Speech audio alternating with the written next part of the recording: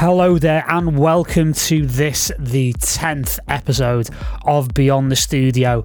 It's hard to believe we've been going this long already. My name is Paul Nolan. I am the host of Beyond the Studio for MYT, the platform that's there to help you become the best artist you can be in electronic music by becoming the very best version of yourself. So this 10th episode is a little different from the other ones that we've presented to you so far. This is a solo episode from yours truly, where I do a little bit of a deep dive into a very important and very universal subject. It is, of course, overcoming the fear of failure. It's something that we all face in life. We all have fear about what we would like to have happen in our lives, our dreams, our goals, etc. We have fear and doubt about whether or not they're going to happen and whether or not things are going to work out. And it's possibly the most common thing I see in MYT AAA members and also in coaching clients that I've worked with over the years. So this felt very important to share with you as the 10th episode of the podcast. And it is something that we did way back at the beginning of MYT AAA. And it's something that I actually have listened back to recently and weirdly listened to myself and actually reminded myself of a lot of things. So it feels good to do this bit of a deep dive. And of course, this was an MYT AAA masterclass that we did live. So you will hear things like comments and stuff like that and questions from the MYT AAA members. And if you want to join us for content like this and a lot more, you would be more than welcome. You can head over to www.transition.studio for more information and to sign up. The trial costs just £7 for the first 7 days, and it is a very low monthly cost after that. So if you want more information, you can head over to the website. But without much further ado, I'm going to hand it over to, well, me, talking about overcoming the fear of failure. Enjoy. So, yeah, fear of failure. I mean, where do you even start with that? You know, it's such a common thing, right? And obviously, like anything else that we do on here and on any of the other masterclasses, the courses, and anything else, you know, we need to break it down.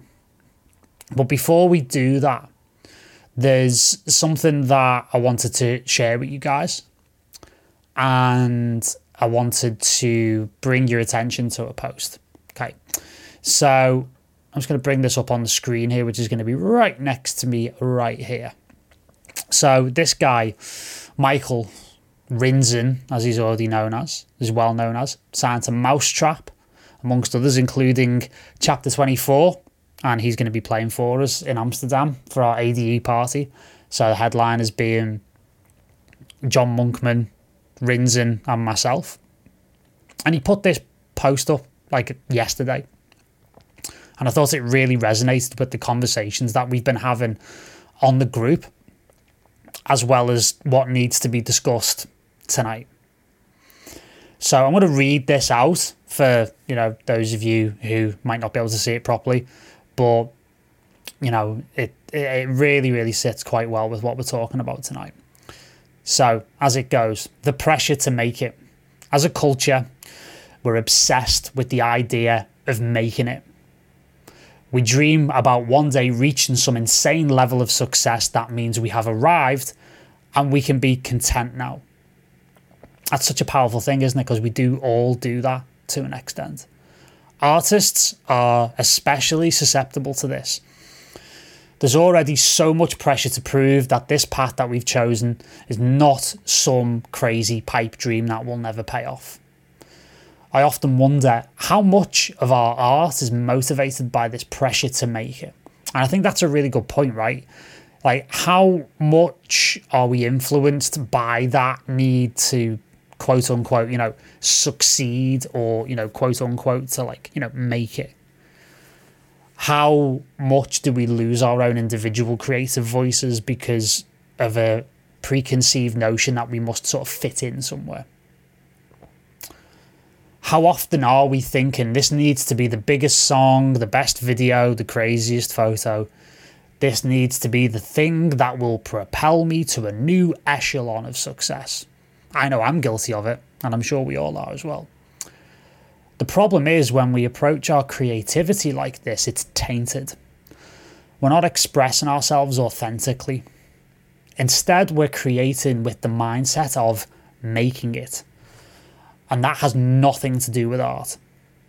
Music and art is not about making it or being successful, but about expressing an idea as honestly and as profoundly as possible. I believe that just by creating something, just by seeing an idea all the way through to the finish line, you've already done something extraordinary. Quite literally, you've made a thing. And because of that, you are worthy.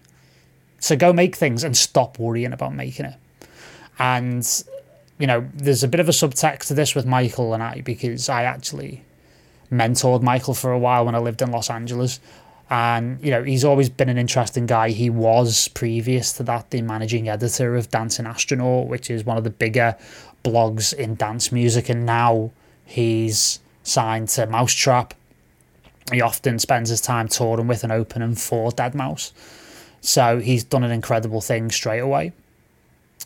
So, you know, as a kickoff to fear of failure as a topic, yeah, I couldn't think of anywhere better to start, because he makes incredible points that we do put too much pressure on ourselves to, quote unquote, make it, to be successful.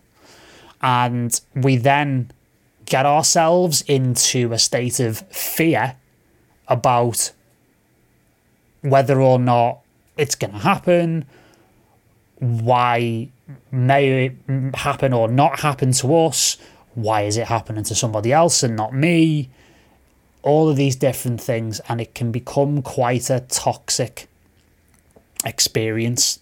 And if we're not careful, this fear of failure can lead to us getting into all sorts of trouble in terms of our mental health, but it can also get us into all kinds of trouble where our musical expression is concerned.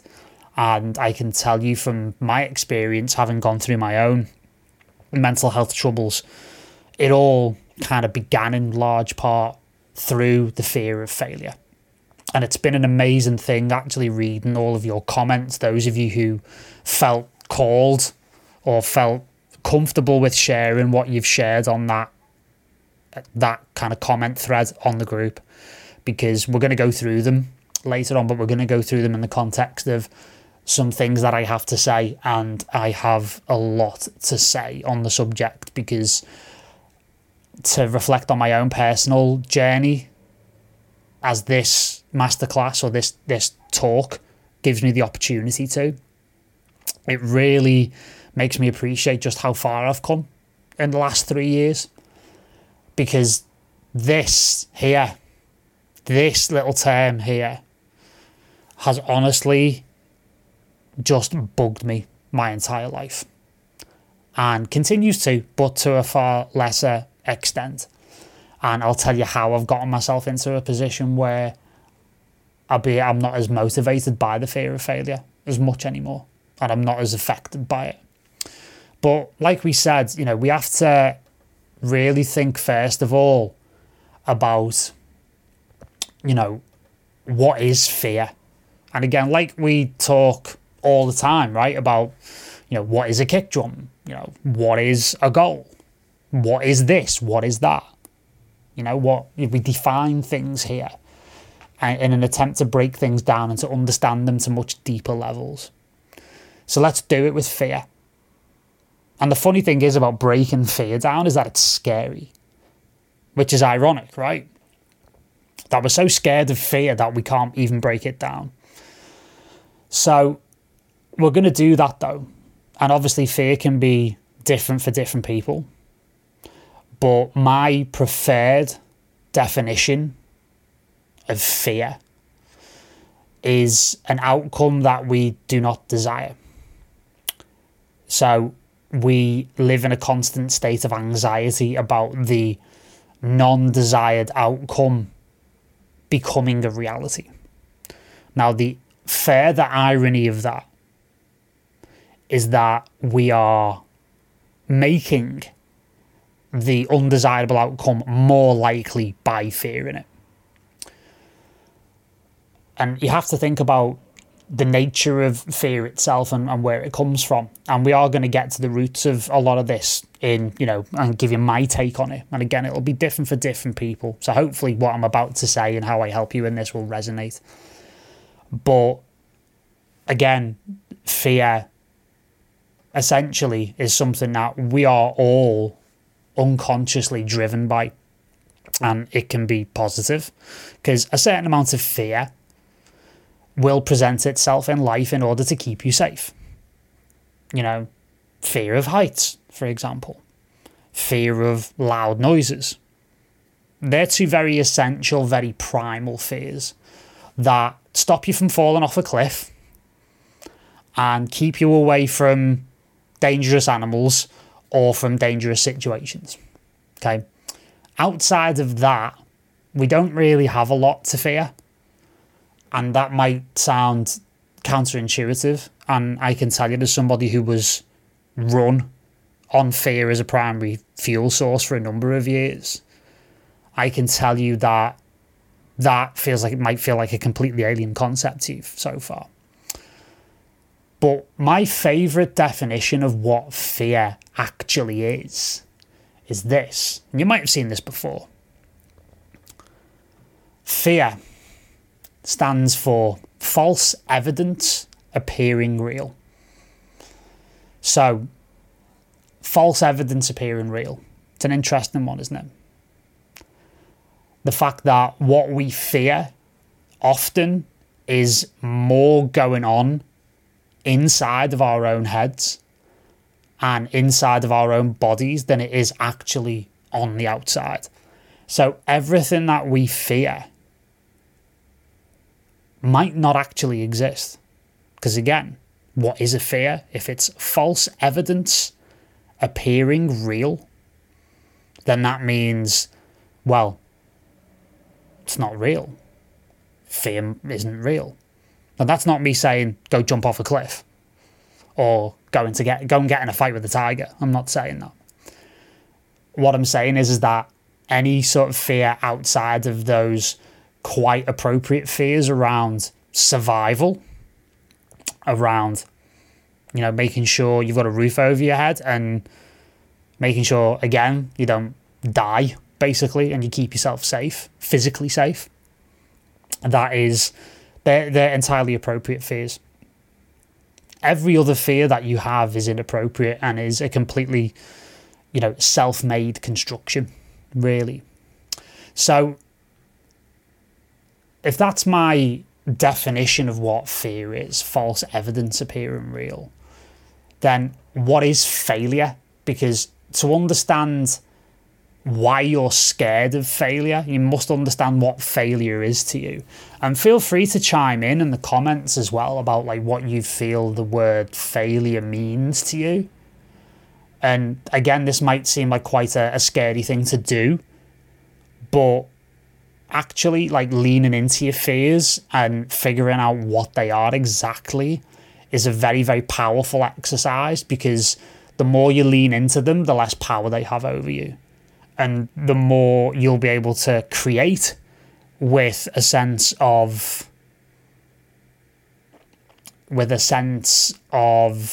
truth, shall we say. Because I'm all about truth.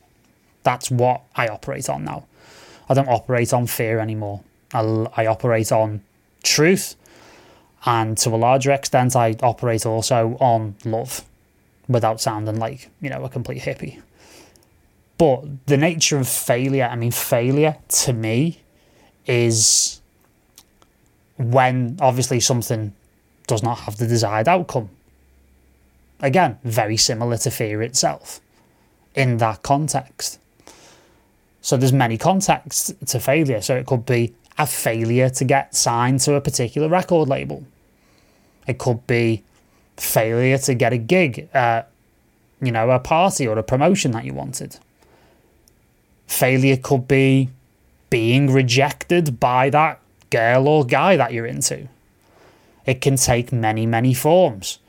You know, failure to pass an exam, failure to live up to your own standards and expectations.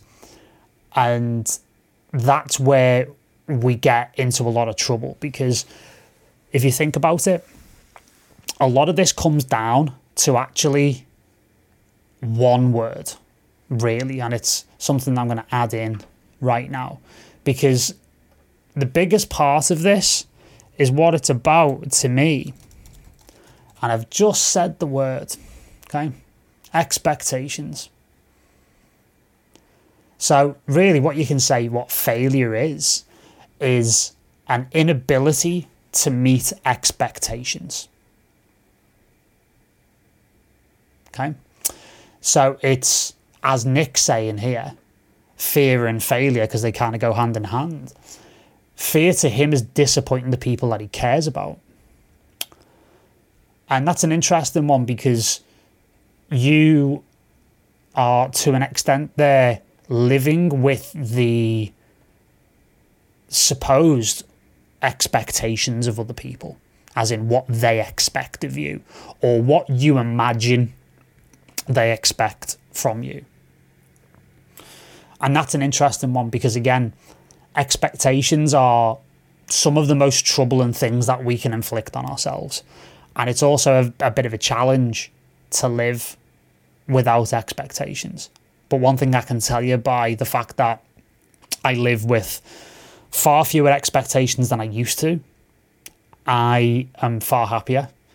And the irony is, if I don't have any expectations of, you know, other people in particular, but if I have realistic expectations about myself, I consistently outstrip even the highest amount of expectation that I have of myself. That's quite an interesting one. Okay, so James Rowe. Failure for me is disappointing the closest people around me who have supported and enabled me so far on my music production journey. So you see there's a pattern there that both Nick and James have, and we all have this, and this is something that I've suffered with as well, where, you know, I didn't want to disappoint my family. I didn't want to, you know, give my parents the impression that I've completely wasted my time by going down a non-traditional path. And, you know, I've read a couple of things on the group, on the chat there, on the thread for this, where, you know, people have said, like, you know, their parents have said, like, forget about music, you know, go and get a normal job, you know, what are you doing that for, that kind of thing. And that's an interesting one, because you're then living with not only people's positive expectations of you, like Nick is kind of alluding to here. You know, you don't want to disappoint the people that you care about. But a lot of the time, we're dealing with negative expectations from family and friends and stuff like that. And that can be quite a difficult thing to have people, especially people within your own family, kind of talk you down. Now, I'm quite lucky in that regard where, you know, my parents never did that. My parents have always been supremely proud of what I've achieved, and they've never for one moment said to me, like, oh, when are you going to go and get a normal job? You know, obviously they've been concerned on occasion, but specifically my dad, when he was still alive, he was incredibly proud, and he also pushed me to go and do the big stuff. You know, he kind of pushed me to move to Los Angeles and go and do what I wanted to do with my life. So I'm supremely fortunate in that regard. But you still project, if that makes sense to you guys, you still project what you think they expect onto yourself. And that's something that's difficult to live with. And it's also difficult to admit that they're not your friends or families or loved ones' expectations of you. They're actually your imagining of their expectations. And on some form of subconscious level, they're actually your own expectations of yourself that you've just kind of thrown onto other people in order to make them a little bit easier to manage. Because if we had those expectations of ourselves, and when we knew that would actually be quite difficult to live with. And I have a saying that I like to say about expectations. And it is that expectation is just pain that you book in advance. And that's something that, I've kind of realised within the last couple of years, especially within the last 12 months to 18 months. And it has been something that has helped me tremendously in that time frame, which allowed me to see the futility of expectation, because expectations are also fundamentally misunderstood. Okay. Expectations are grafted over or under things like goals. They're grafted or masked by things like ambition, like drive, hustle, motivation, all of these things.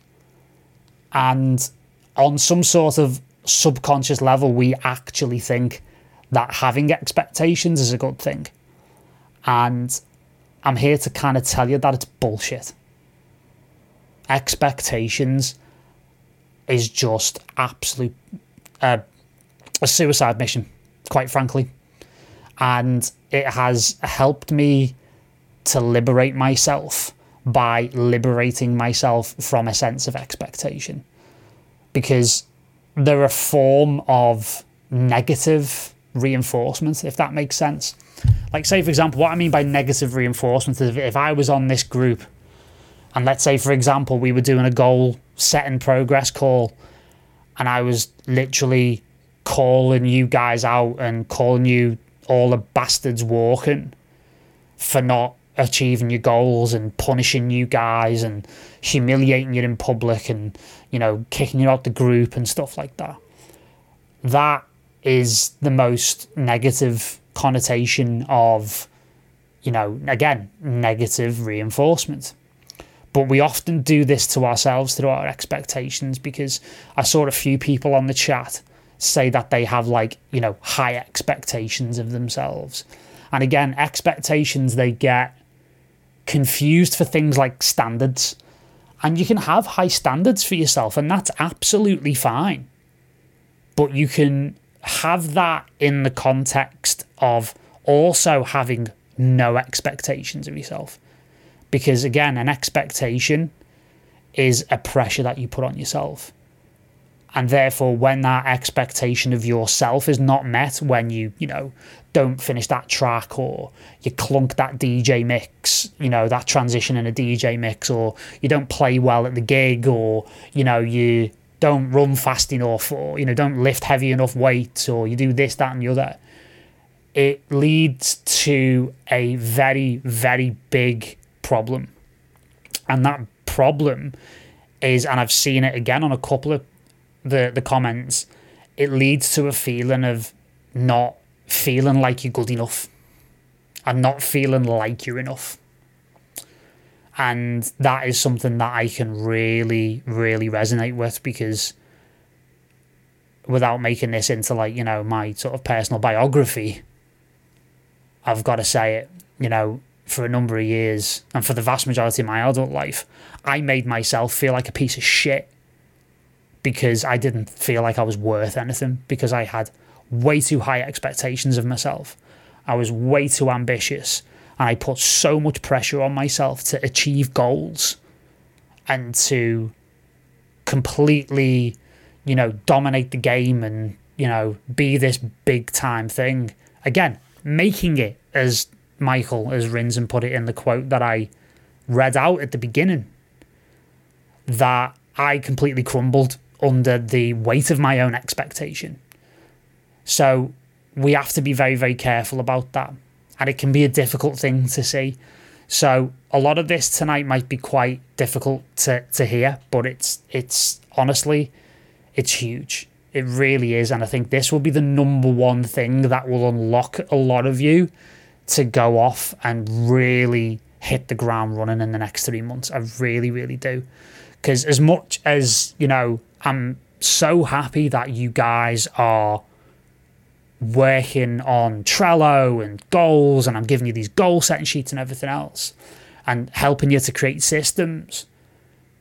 You know, it's nothing if your self-esteem or if your sense of self-worth gets pushed through the fucking gutter in the process of trying to achieve it. It's not worth it. It's not worth it.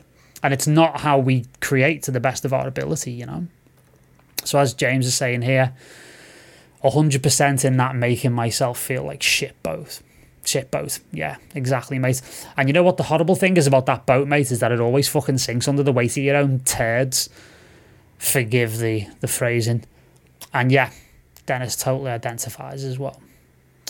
So yeah, I mean, as I said, this is going to be a doozy, and you know, I'm quite well versed in a lot of this, and I want to really be quite open and quite frank with you guys as well, you know.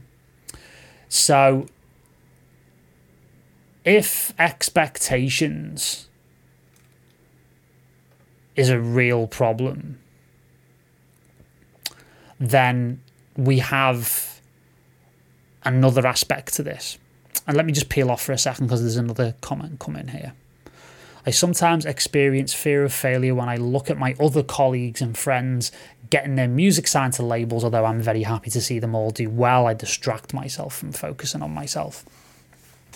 That's an interesting one, isn't it? And there's another tagline or another word that we can get into, which is comparison. Jesus Christ, did I go through some comparison bullshit? I put myself through comparison bullshit. Because, you know, I was comparing myself to people who were a lot older than me, to be quite honest. I used to compare myself to people who I now consider to be, and I realise are mentors. So I used to compare myself to Mike Cave, believe it or not. I used to compare myself to Sasha. I used to compare myself to every single one of my friends who were also incredible artists. And what I realised was that I was using it as a tool to make myself feel like shit.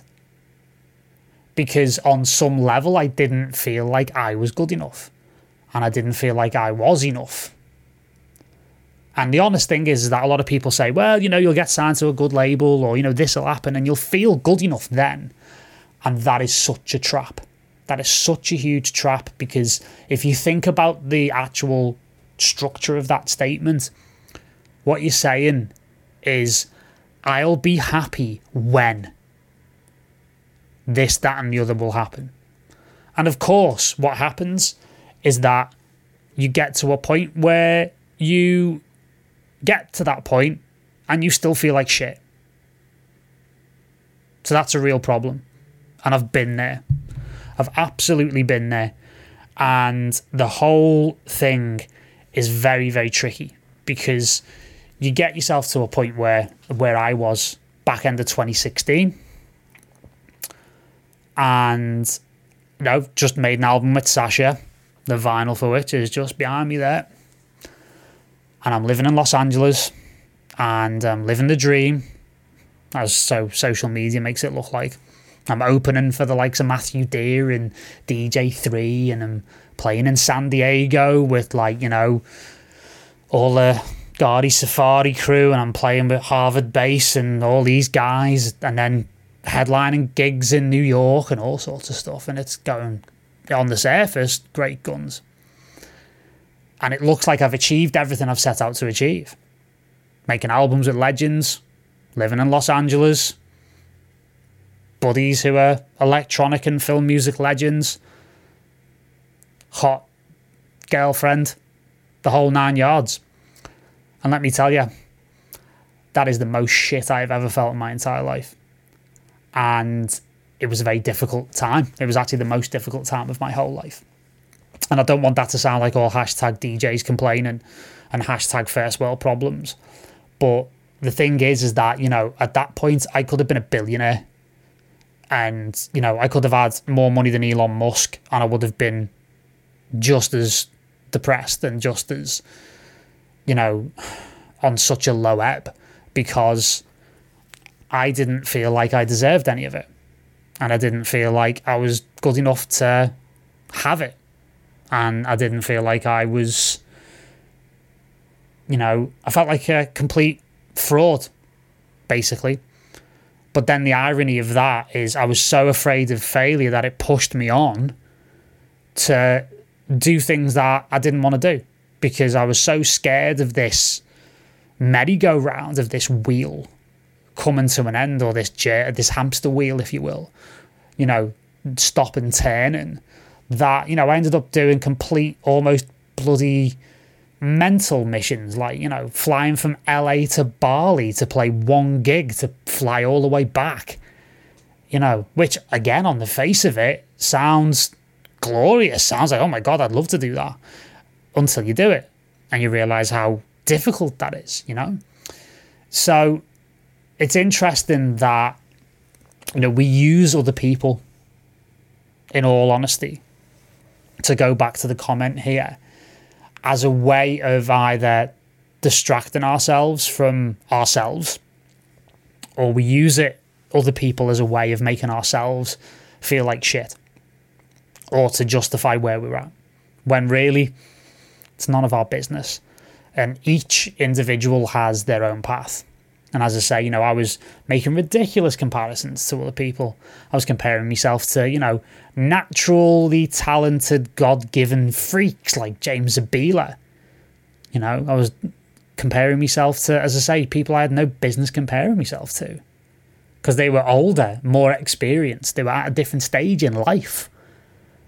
I'm 24, 25, comparing myself to Sasha. He's got 10 years on me at least. Complete nonsense.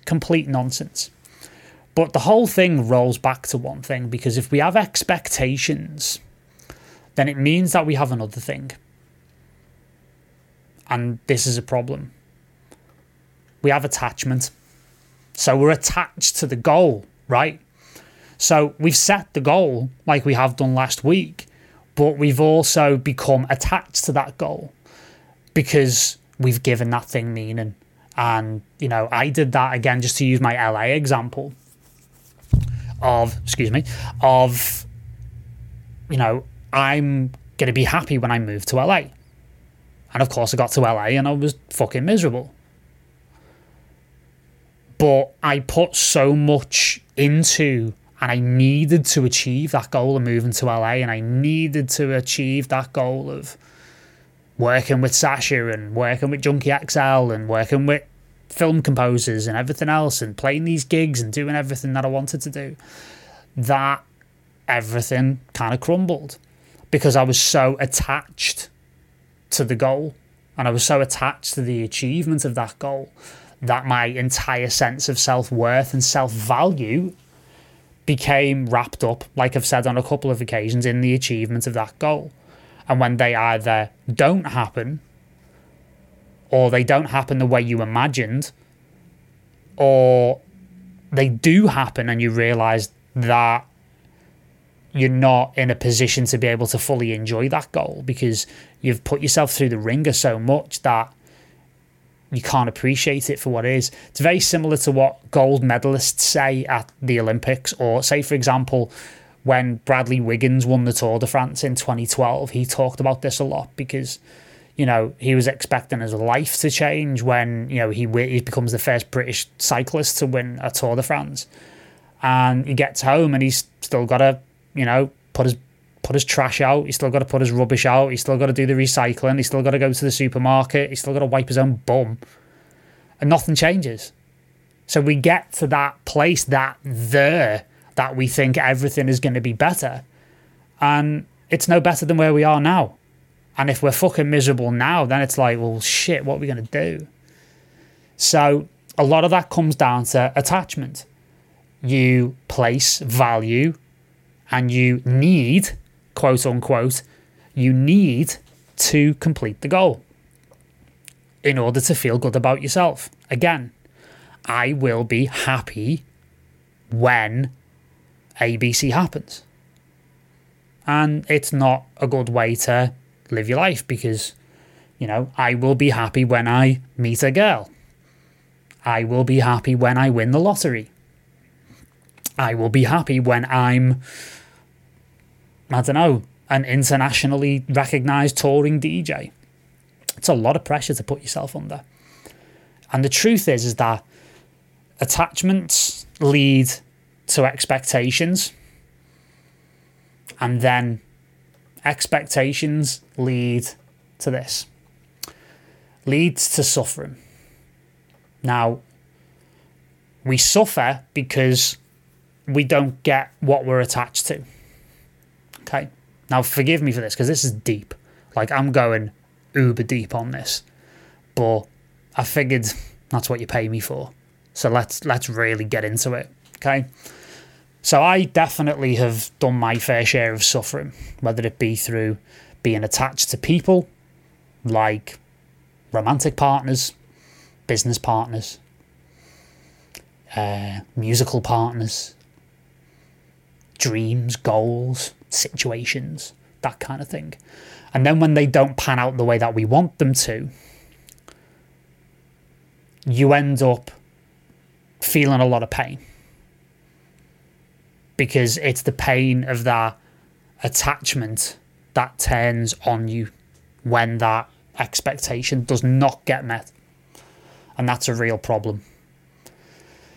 So, really, we're talking about the root of it all, because if you're going to talk about, various spiritual traditions, if you're going to talk about Buddhism, for example, the root of all suffering is attachment in the Buddhist tradition.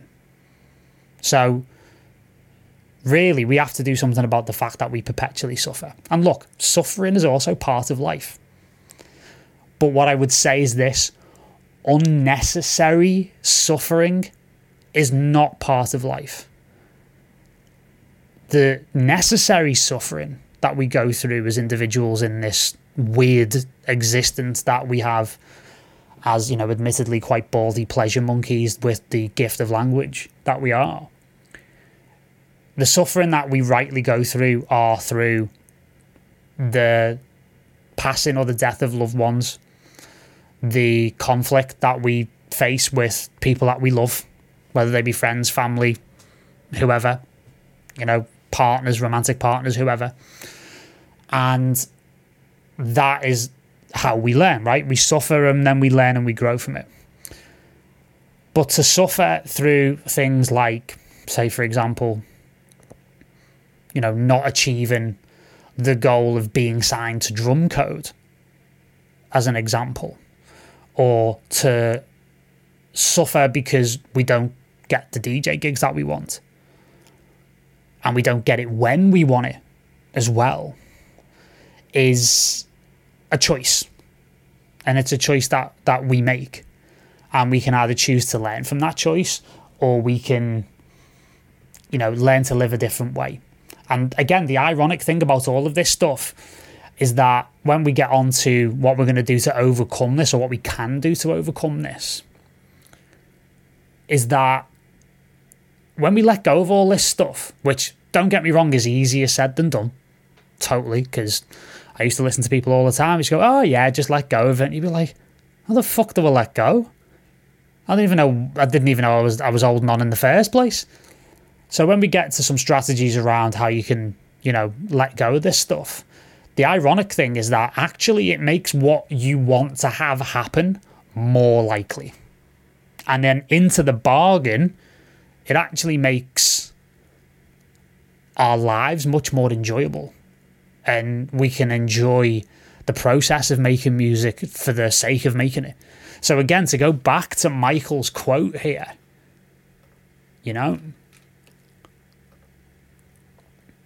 I believe that just by creating something, just by seeing an idea all the way to the finish line, you've already done something extraordinary. Quite literally, you've made a thing. Music and art, not about making it or being successful, but about expressing an idea as honestly and as profoundly as possible. So through that, think about it. If that is what we're doing, and we're expressing our ideas as honestly and profoundly and as authentically as possible, what does attachment have to do with it? What does suffering have to do with it? You know, what does fear have to do with it? To be quite honest, it doesn't really have a great deal to do with it. And don't get me wrong, I'm not sat here saying that I'm going to make all of your fears of failure go away instantly by the end of this masterclass, because that would be quite a bold claim. And quite frankly, if I could do that, I would be much richer than I am now, and I'd be charging a hell of a lot more. However, if we can start down the road of awareness, that's the first stage in all of this. What I'm so happy about is the level of self-awareness you guys have in the group is amazing. The fact that you are aware that you are afraid in the first place, and you can admit in a public forum, okay, within the context of our community, you can admit that you have fear and you experience it and you feel like it limits you. That's huge. So I want to take a moment, like right now, just to say thank you for the level of honesty, the level of self-awareness, and just the level of willingness that you guys have to really go to where you need to go in order to move your lives and move yourselves on as people to the next level. This is exactly like, this is not an empty throwaway thing that I say. When I went on Dan's Your Music Industry podcast, if you guys haven't heard it, I recommend having a listen to the whole bunch of them because they're fantastic podcasts. I said that personal development and artist development are the same thing. And you can't be the best artist you can be without first becoming the best version of yourself. And I totally, truly, and authentically believe that.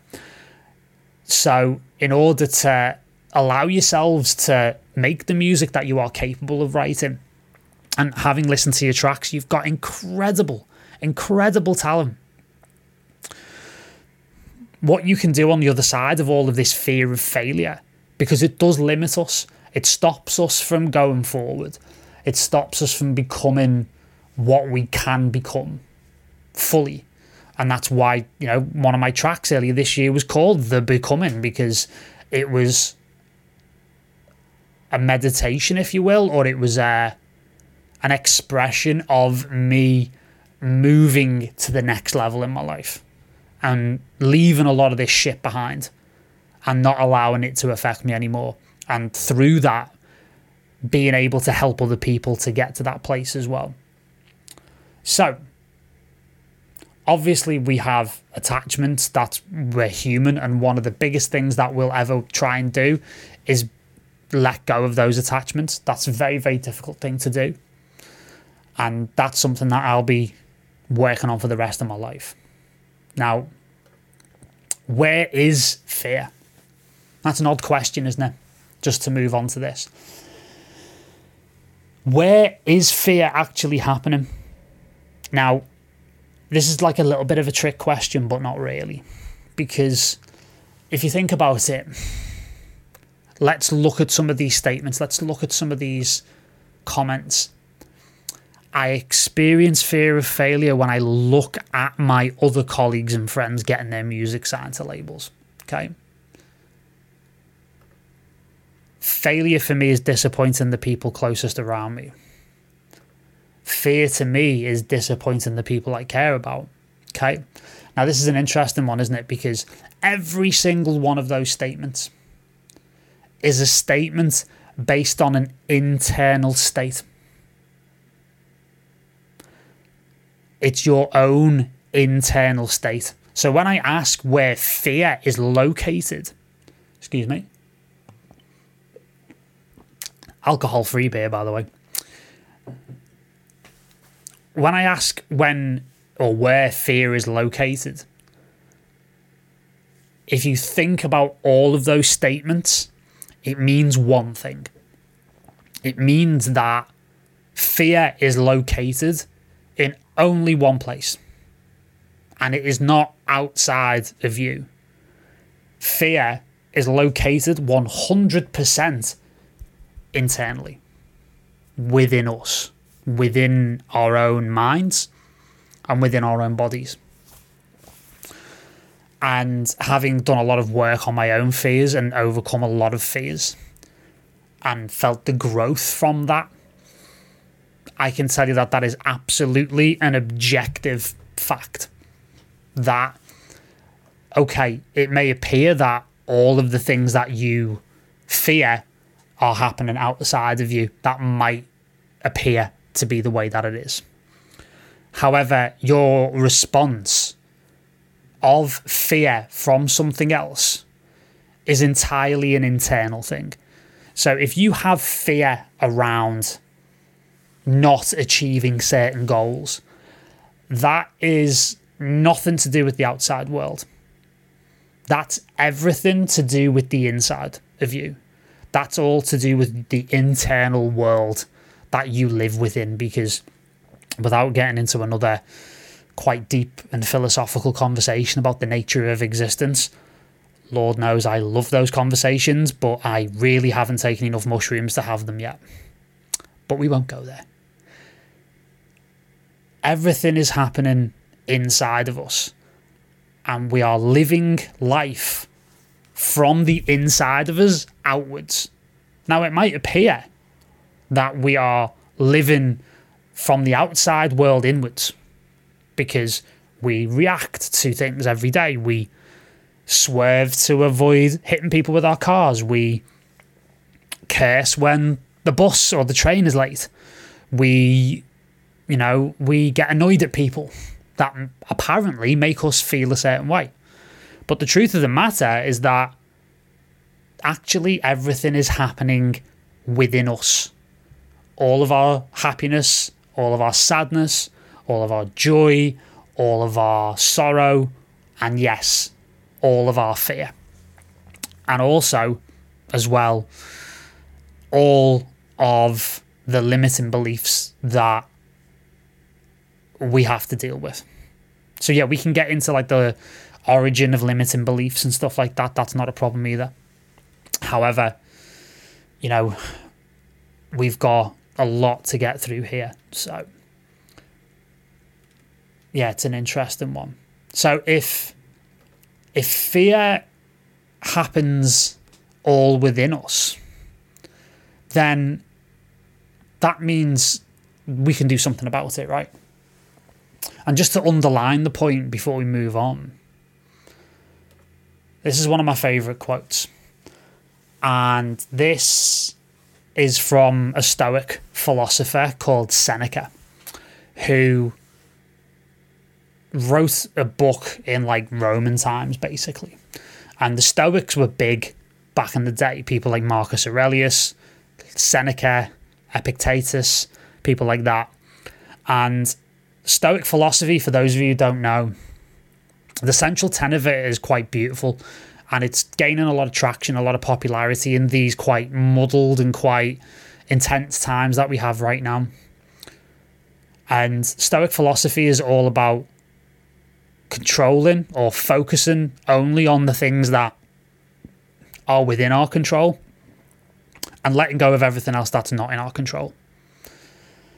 So the quote, to read it out, is that we suffer more in imagination than we do in reality.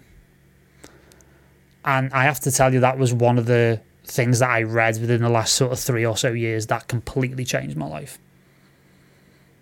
I think I only read it within the last year and a half. And it's so true that all of our suffering at people or situations not meeting expectations, whether, I don't know, Carl Cox played in big enough DJ set or Liverpool didn't win the league. It's all happening within us. And this quote, more than anything, I think explains the fact that everything that we're facing and everything that we're feeling in the thread that we had before this, and also right from the beginning when Radu very, very bravely, shared with us The fact that he was feeling fear of failure and he didn't know what to do about it. This is why we're here. This is why we're having this chat tonight. So yeah, we suffer more in imagination than we do in reality. It's so true. It's so, so true. And it might not feel like that right now, but when you reflect on it, all of the emotions that we feel are as a result of processes and thoughts and experiences that are happening only in one place, and that's within us. And the good news is that if it's happening within us, it's also within our control. Okay? So I'm noticing the comments are quite quiet, so I'm wondering whether or not I'm offending people or people are just listening. So feel free to make me feel a little less nervous about what I'm talking about by hitting me up in the comments. Let me know what you guys are feeling, what you're thinking, if this is resonating with you, and, you know, we'll move on through it. So what I'm thinking is I'm going to go through the rest of these points. I've still got a few points to make. And then we're going to go through some of the comments and some of the conversation that we've had on that thread. And then we'll pick it apart in the context of exactly what I've been talking about. That was my intention. So if you guys want me to cover something else, or if you want me to answer any questions, comments are there. You know it. Okay. Now, it's interesting that, you know, if we go through that whole thing of attachment and then expectations, an extreme form of expectation is something that is commonly known as perfectionism. Okay? So perfectionism is something that I struggle with on an almost daily basis. And it has, honestly, to a larger extent, almost completely fucking ruined my life on more than one occasion. And as I say, it's an extreme form of expectation. Okay, good. James saying he's just listening, and yes, very much resonating with him. Thank God for that. Thought everybody had left. Again, there's my perfectionism going off right there, people, in real time. Just give you a real experience and a real example of that. Okay, great stuff. So, perfectionism. It's an interesting one, isn't it? Again, it's extreme high expectation that everything that you do, or everything, you know, everything that you do, you know, you should do to the max. You should do it to the best of your ability every single time. Thank you for the reassurance, by the way, guys. Nick, yeah, saying it is a bit of a heavy load. I appreciate that. That's what I thought was going on. And yeah, great. Just tell me to shut up if it's doing your heads in. Anyway. So yeah, perfectionism is such an extreme, as I say, an extreme expectation. And if I can give you my own, you know, take on it, and I don't mind talking about this, you know, I had extreme perfectionism in my own relationships. And yeah, I'm going to go there for a second. I'm going to go into more of my sort of, like, you know, intimate life, if you will, or my personal life. Not too much detail, don't get me wrong. This won't be a too much information type of thing.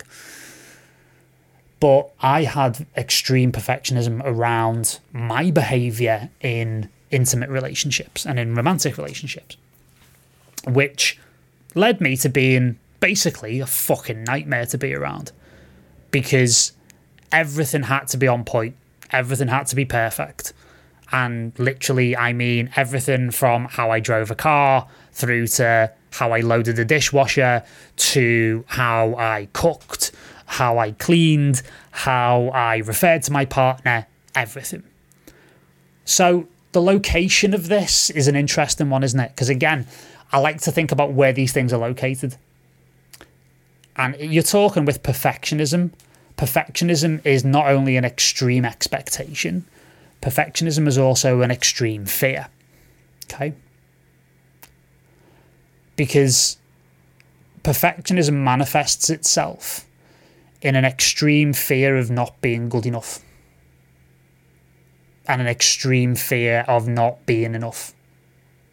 for yourself and for the people that you love. And again, as Nick was saying, like, you know, you fear failure because you don't want to disappoint people that you love. Perfectionism is that taken to its extreme. And I often make the joke that I'm a recovering perfectionist and that I'm a fully paid up member to Perfectionists Anonymous. Yeah.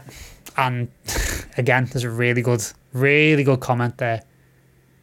The thought that in order to be loved, that you must be perfect. And the ironic thing is that without sounding too, you know, new age about it, you know, you already are perfect. You're perfectly imperfect.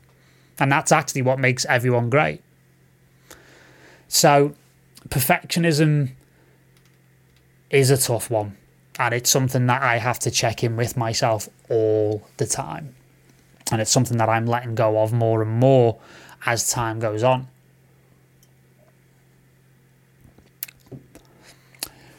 So I'm going to hit you with another quote about this, because I know a few people mentioned perfectionism, that, you know, how it manifests in the studio can be in the fact that, you know, my kick drum must be perfect and this must be perfectly mixed down, and, you know, the synth sound must be exactly what I'm hearing in my head, or, you know, it must sound like it's, you know, at least of the standard of insert ridiculous talented producer that has probably got 15 years of experience on you and about £200,000 of extra gear. Again, not realistic in any way, shape or form. So here's the quote about perfectionism. And I'm not going to tell you who said it, because you will tell me to piss off at that point. How can perfection be possible in an imperfect world? It's interesting, isn't it? We all know the world's not perfect. I mean, fucking hell, it's 2019. I mean, look what's going on. You know, you got politicians trying to drive countries off the bridge, off the cliff edge. You've got an absolute nutcase in charge in various different countries around the world, without getting too specific. You've got, you know, the environment being of such grave concern. It's not a perfect world.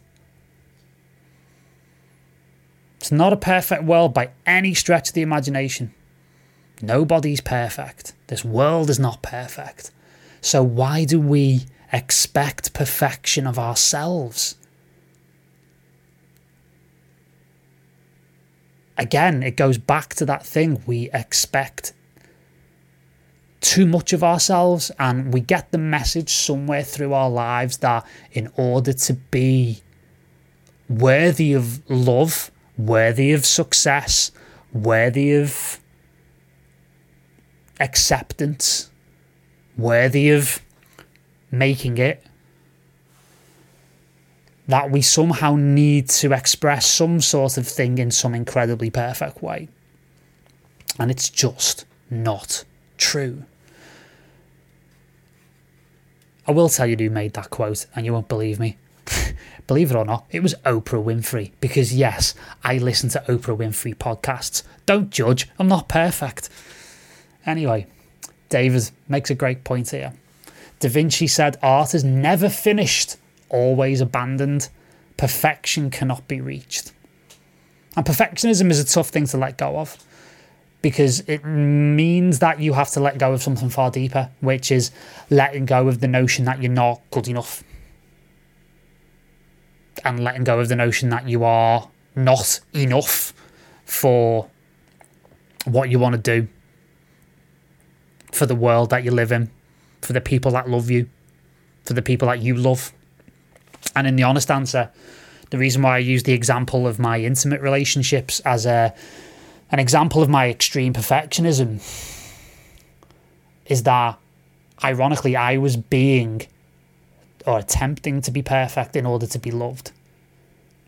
And the honest answer is that I became far less lovable because I was trying to be perfect. And you can extrapolate that out into music production if you want.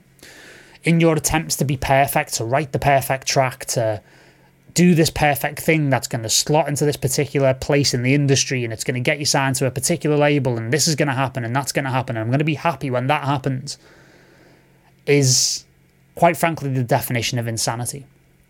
Although, as it is said, the definition of insanity is trying the same thing over and over again and expecting a different result. And there's lots to unpack in that statement about not being aware of what your patterns of behaviour are, or what your patterns of repetitive, unhelpful action is, or are, and expecting, again, expectation, expecting results, expecting certain things to happen. That may or may not happen because it may or may not be what you are meant to do. And that's totally fine. But the process is finding out. You know, I still have aspirations. I still have aspirations to be up there on stage with the likes of Sasha and Digweed and everyone else, you know, that I've shared the stage with on, you know, regular occasions in the past. I've still got aspirations to go and play in certain parts of the world. I've still got aspirations to write film scores and write music for film and work with orchestras and do all this stuff. But the honest answer is that it might not happen. And you've got to be okay with the fact that it might not happen. And in the letting go of control of whether or not that happens, it makes those things far more likely to happen because you're not grasping at them. You're not striving towards them. You're not pushing. I'm very different to a lot of other people who will coach you in this regard. I think I said this on the first goal setting call, but I'll say it again. Hard work is an obvious requirement to do well in any facet of life. However, it is overrated. And if it was as simple as people just working hard enough, we'd all just be working 24/7 and doing whatever we wanted. But that's not how the world works. And it's not how the music industry works. There's a degree of timing, there's a degree of longevity, there's a degree of patience, and there's a degree of things aligning. But also there's lots of different levels of success, and there's lots of different versions of success. So one of the ways that we can overcome this fear of failure is to be clear on what success is to us as individuals. Quite frankly, right now, I'm feeling the most successful I ever have done in my life because I'm sat here talking to you guys and girls about this exact subject. This is what I set the platform up to do, as well as help you make better music and to help you to become the artists that you all can be. That's my honest answer. Like, that I feel as rich and as wealthy and as successful as I've ever done because of this platform that we've built, this community that we've built that will, you know, help us move on to bigger and better things as human beings, as artists, you name it. And I'm not sat here now saying to myself, well, you know, I'm not playing in Argentina with Patrice Baumel, so therefore I'm a piece of shit. It's just completely not helpful, and it's not serving in any way, shape or form. So yeah, this is a heavy load, and when I was preparing for this, I was expecting this to be quite heavy. And it's an interesting one as well, because what we've actually just ascertained here, perfection cannot be reached, as David just said. And perfectionism and perfect doesn't exist.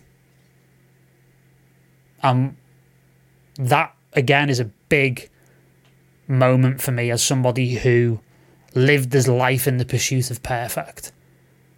To admit to myself and to accept the fact that as a concept, perfectionism cannot exist in an imperfect world.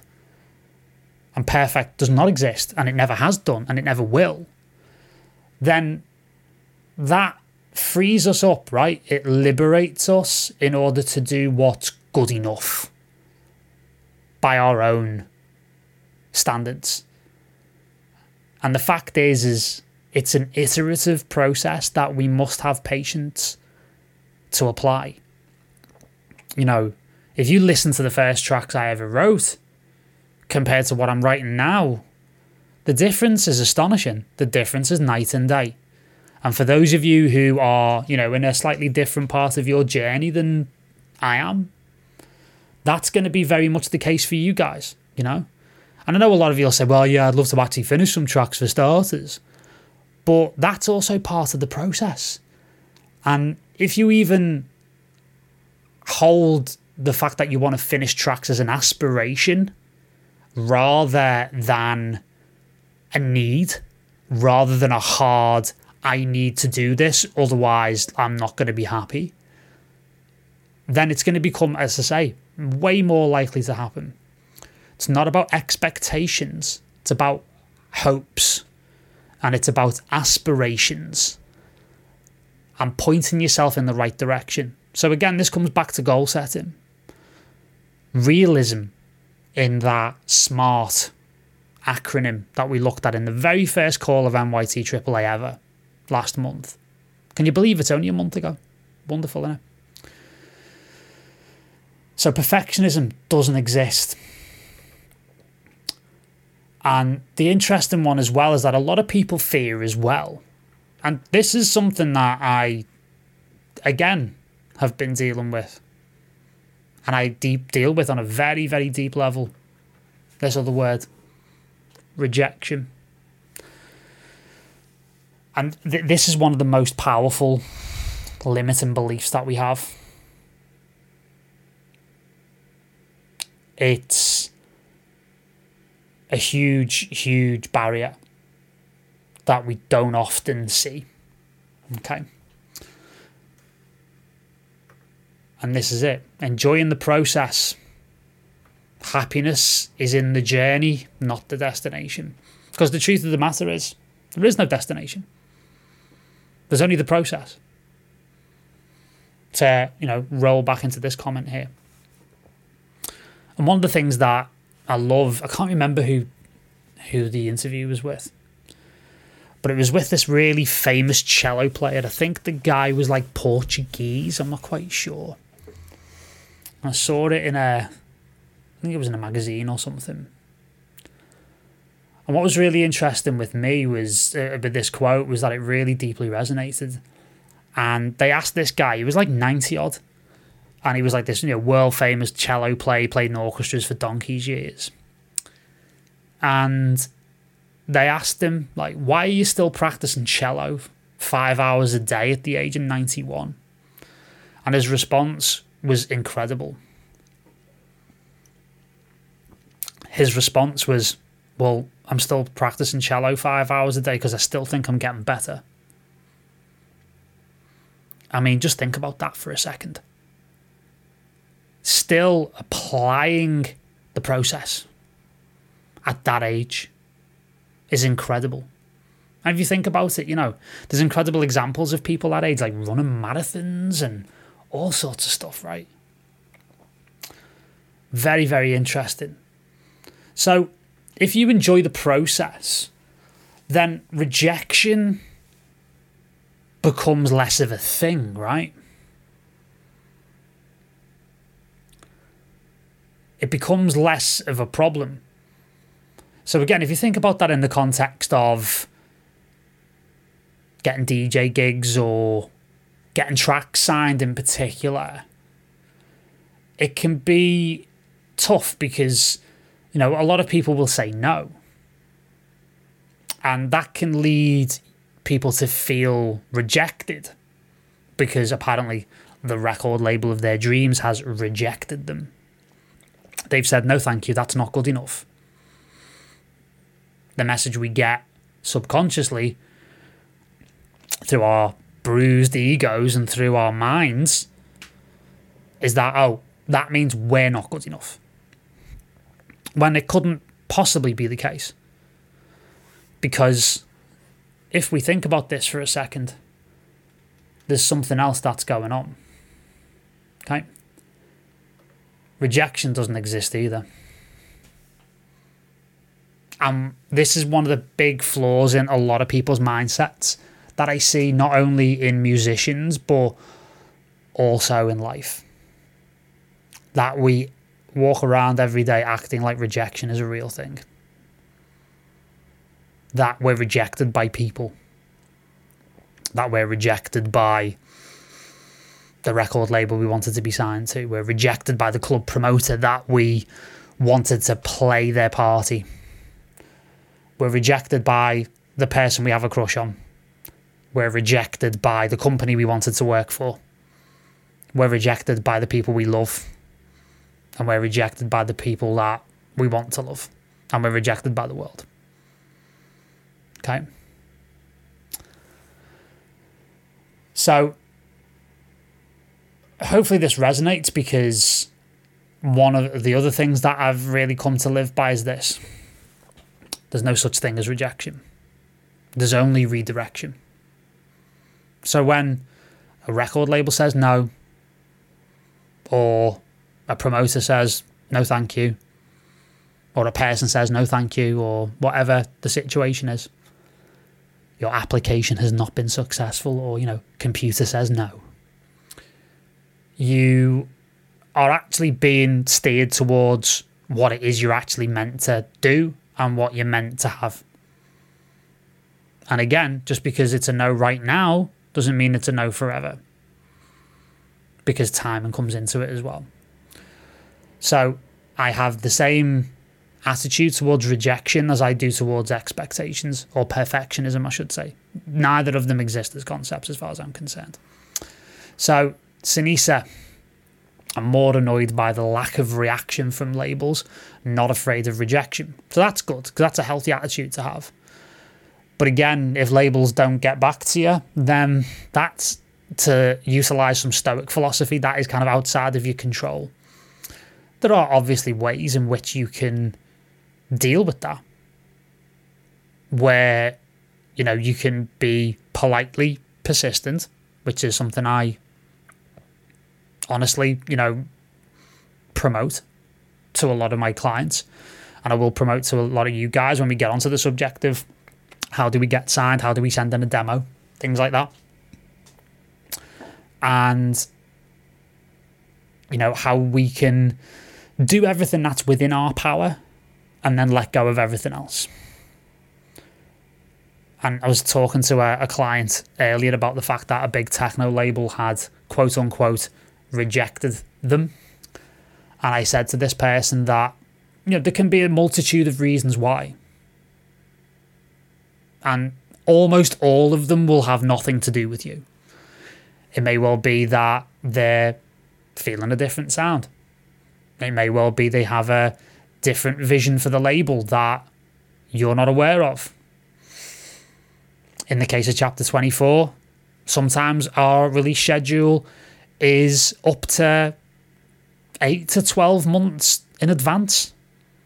So we often, again, I hate to say it, occasionally we don't react because, again, time is an issue. But also as well, the fact is we've got everything that we need. And it's a difficult thing to respond to everyone. So again, the lack of reaction is not a reflection of you, which I'm sure that, you understand based on what your comment is here. But it's a reflection of, an uncontrollable part of reality, basically. To get onto that subject for a second, the number one thing you can do to offset that is to develop relationships with label managers and people who are close to people who manage labels. Because I can tell you on a real one for a second, those kind of like demos at emails, which I'm sure you understand anyway, but it's worth making the point here. Those demos at setlabel.com demo emails, a lot of the time they don't get listened to because there's just so much music being thrown in, and unfortunately we can get lost in the shuffle. I nearly got lost in the shuffle at Bedrock, but thankfully John immediately listened to my music and loved what he heard, which again, I sent those demos into Bedrock, and his reaction to them is completely beyond my control. So I have to just sort of let go of that, and thankfully, it became one of the highlights of my year to release on that label. So yeah, I totally get where you're coming from. Okay. So, as we said, there's no such thing as rejection. There's only redirection. So I want to move on to another thing that I'm quite passionate about, and it's actually something that I helped young Dan out, Dan Fisher from Your Music Industry Podcast, who, as you know, is part of the team here at MYT Towers. And it's the most damaging word in the world. And if anyone knows me to a fair degree, you'll know that I have a bigger issue with this word than I do with most supposedly profane swear words. Okay, have a little think about what that could be. I'm sure I'm going to get some amusing reactions in the comments on this. As he takes another swig of his alcohol-free beer. So, the most damaging word in the world is one of the most innocuous. Should. You have no idea how much I absolutely fucking despise this word. I have all but eliminated it by and large from my vocabulary. Think about it for a second. What the word should contains. Yeah. EDM. Yeah. Fair enough. Comes close. Anyway. Apologies to any EDM producers who are now watching this on the replay. Should is a terrible word. And as I say, I've got fewer issues with the word fuck than I have with the word should. Especially with the frequency I say the F word, but we won't go there. Should means that I'm wrong. I should have done that. Because what I did was wrong. Therefore, I should have done something different because I didn't match up to my expectations. Therefore, I am not good enough. I am not enough. I am a piece of shit. See the way it all links together? Excuse me. So, ultimately, should means that you're wrong. Or this should have happened. I should have gotten that DJ gig. I should have been signed to that label. I should be on that lineup. I should be over there and not where I am now. So should links up quite dramatically with expectations. Because should is an expression of expectation, and it's an expression of your expectations not being met. Or you not living up to expectations. So I pointed this out to Dan a while ago that he was using this word quite a lot. And I hope Dan doesn't mind me telling this story. But Dan, I actually mentioned it to him in a couple of private messages. And he come back to me the day after and he was like, oh my God, I can't believe how much I was using that word to turn in and turn against myself. You should have done that, you stupid bastard. Can't believe you did that. You should have done this instead. You know? And then you have to deal with the word should from other people. You should do this. You should have done that. Should I? No, well, I could have done something else, but I didn't, did I? So we have to live with, again, the expectations of other people and other people projecting their expectations onto you. And another one of my favourite lines, which I haven't got an overlay for, so do forgive me, but it goes something like this. What other people think of you is none of your business. There's another one to live by.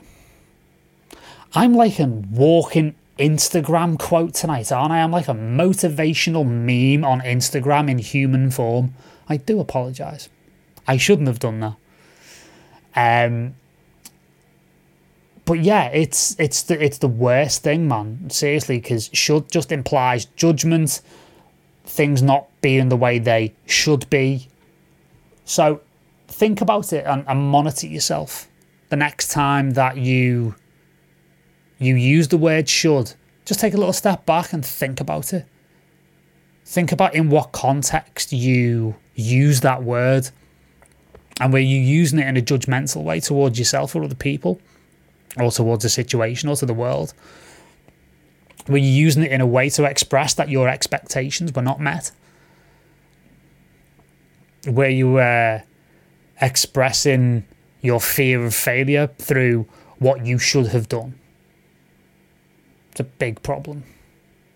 I guarantee you'll start using the word should a lot less once you start taking a bit of time and giving yourself a bit of presence to understand how you talk to yourself and how you talk to other people through the use of the word should.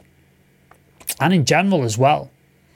Another one that was a big epiphany for me in the last couple of years is I realised that if I talked to other people in the street the way that I talk to myself, I'd be in hospital with a broken jaw.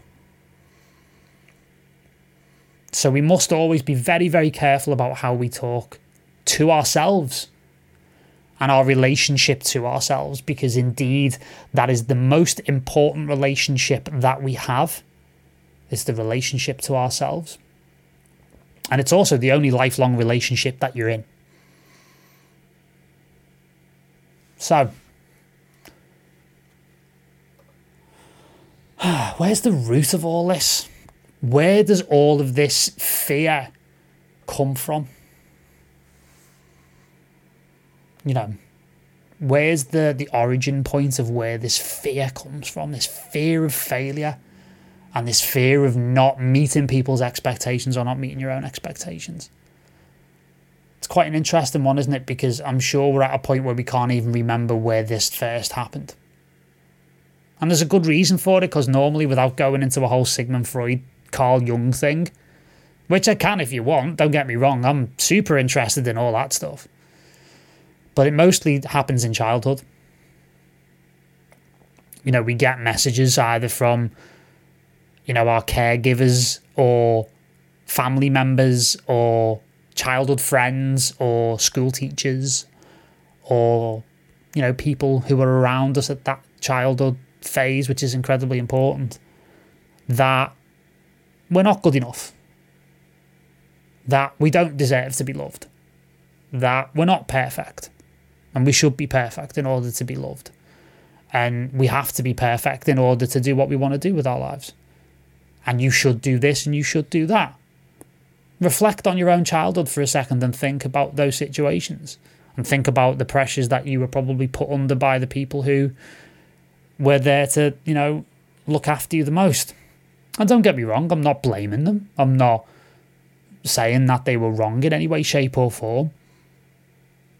End of the day, I know loads of people my age at the minute who are having kids, and it makes me realise that, you know what, my parents were winging it as well, because nobody's got a fucking clue. But ultimately, it does take root within us. And that means that even though it's definitely not our fault that it's there, it is definitely our responsibility to own those feelings of fear, to take responsibility for them, to accept them for what they are. And that is the first stage in overcoming it. So we're moving into a different thing here because obviously we've highlighted a lot of stuff here. So I'm going to move it into a much more practical, like, what do we do about this? I mean, I've just spent over an hour, nearly an hour and a half, talking about expectations and perfectionism and everything else. Like, what do we do? What do we do? As Sinisa says here, it's like dragging the past along. It's not constructive and not letting it have a closure. Learning from it, yes, and not feeding the regrets. And that's an amazing point, that, dude, honestly, because that's what I was doing for the vast majority of my life, was that I was dragging along this sense of, again, not feeling good enough because of, what happened in my past. I was in not great relationships and had a very tough time of it when I was a kid. I was pretty severely bullied at school. And I don't mind talking about that. I don't mind talking about anything because it doesn't have any power on me anymore. It doesn't have any power over me. And you might be sitting here wondering, what the fuck has this got to do about making good techno? But it has a huge amount to do with how we fulfill our potential as individuals and as human beings. And, to make a general point for a second, like, I started MYT. Think about what the name of MYT means. Make your transition. It could also mean something else. It could also mean master your transformation. And that's what this company and what this whole platform was set up to do, was to help people transform from where you are to the very highest version and the highest potential of yourself as a human being and as an artist, to use music as a way to trigger self-awareness, self-growth, self-actualization, fulfilling your potential as an individual. And we can only do that by learning from our experiences. And again, to move on to a more solutions-based situation. How can we resolve it?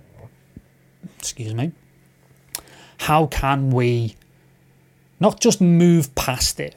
Because, a lot of what we're told what to do is actually not great. Just put it behind you. Don't think about that anymore. I don't know why you keep bringing this up. I got all of those and then some. Especially over the last few years, because, it was very much a process for me of unpacking everything that I'd been through and being able to let go of a lot of stuff. And that really is, number one in resolution. It's an easy thing to say, but letting go. Whatever it is that's driving those feelings of not being good enough and that fear of failure, you must maneuver yourself into a position where you can let it go. Now, by letting go, I'm not talking about,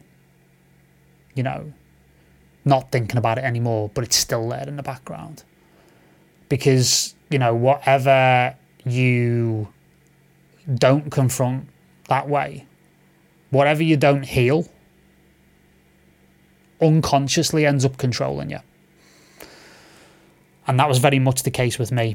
My latent and, latterly blatant perfectionism, my lack of self-worth, my lack of value that I assigned to myself. I didn't feel like my voice was equal to others.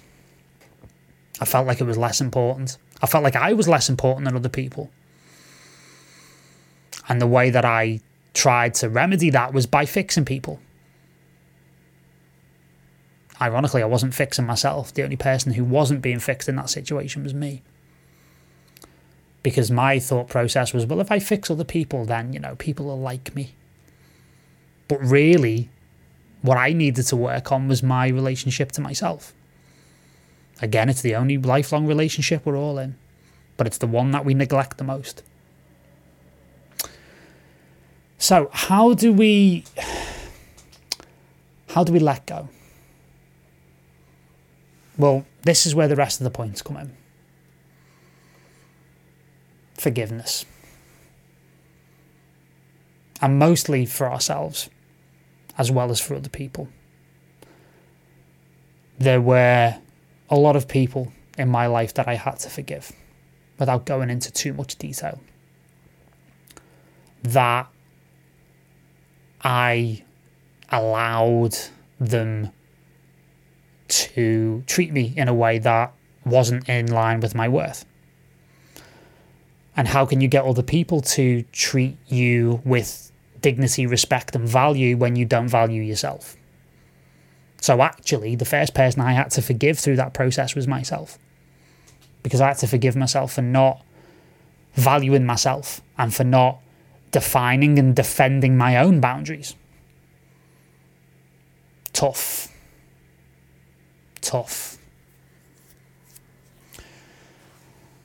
And, you know, I had to forgive people who did some pretty shitty things to me when I was younger. But I wasn't forgiving them for their own sake. Even though I now realise that only hurt people, if you've heard that phrase. You know, I was targeted at primary school because of the pain other kids were in. So I then realised that actually everything that they put me through wasn't my fault. And it wasn't my responsibility. And it wasn't their fault either, because, you know, they were effectively made that way by what they'd been through. So that made it a lot easier for me to forgive other people. And as I forgave a lot of people for what happened, and I forgave myself, I noticed a lot of fear just dropped. Just went away. And what I noticed is that there was a lightness that came in my life. Didn't feel anywhere near as heavy. And then the creativity super flowed from there, because I'd made space. I'd made space for it to happen. Now, we are into quite frankly, some fucking heavy salad right here. And I really didn't expect this to be the way that we opened up month 2 of AAA. But to be honest with you, I didn't expect the first month to be as incredible as it was. And if this is going to be the shape of things to come, wow, are we going to make some progress together, guys? This is insane stuff. But ultimately, if we can do this, we can then all start getting into that flow state. That was one of the reasons why I asked about whether you guys have mindfulness and meditation practices, because I'm going to start running a whole list of masterclasses with friends of mine who are wellness experts, practitioners, etc., who can really help us to hack the flow state in the studio. And there's a degree of self-work that we can do on that as well. And don't get me wrong, you know, all of these experiences are amazing inspiration for writing music. You know, again, like my track, The Becoming, this year was about the breakthroughs that I'd made on my journey of self-discovery and self-growth and, ironically, becoming the person I was always meant to be. I wouldn't change any of it for the world. I have literally no regrets at all about anything that I've been through, because it's made me who I am and it's taught me so much. So again, number 3, self-acceptance.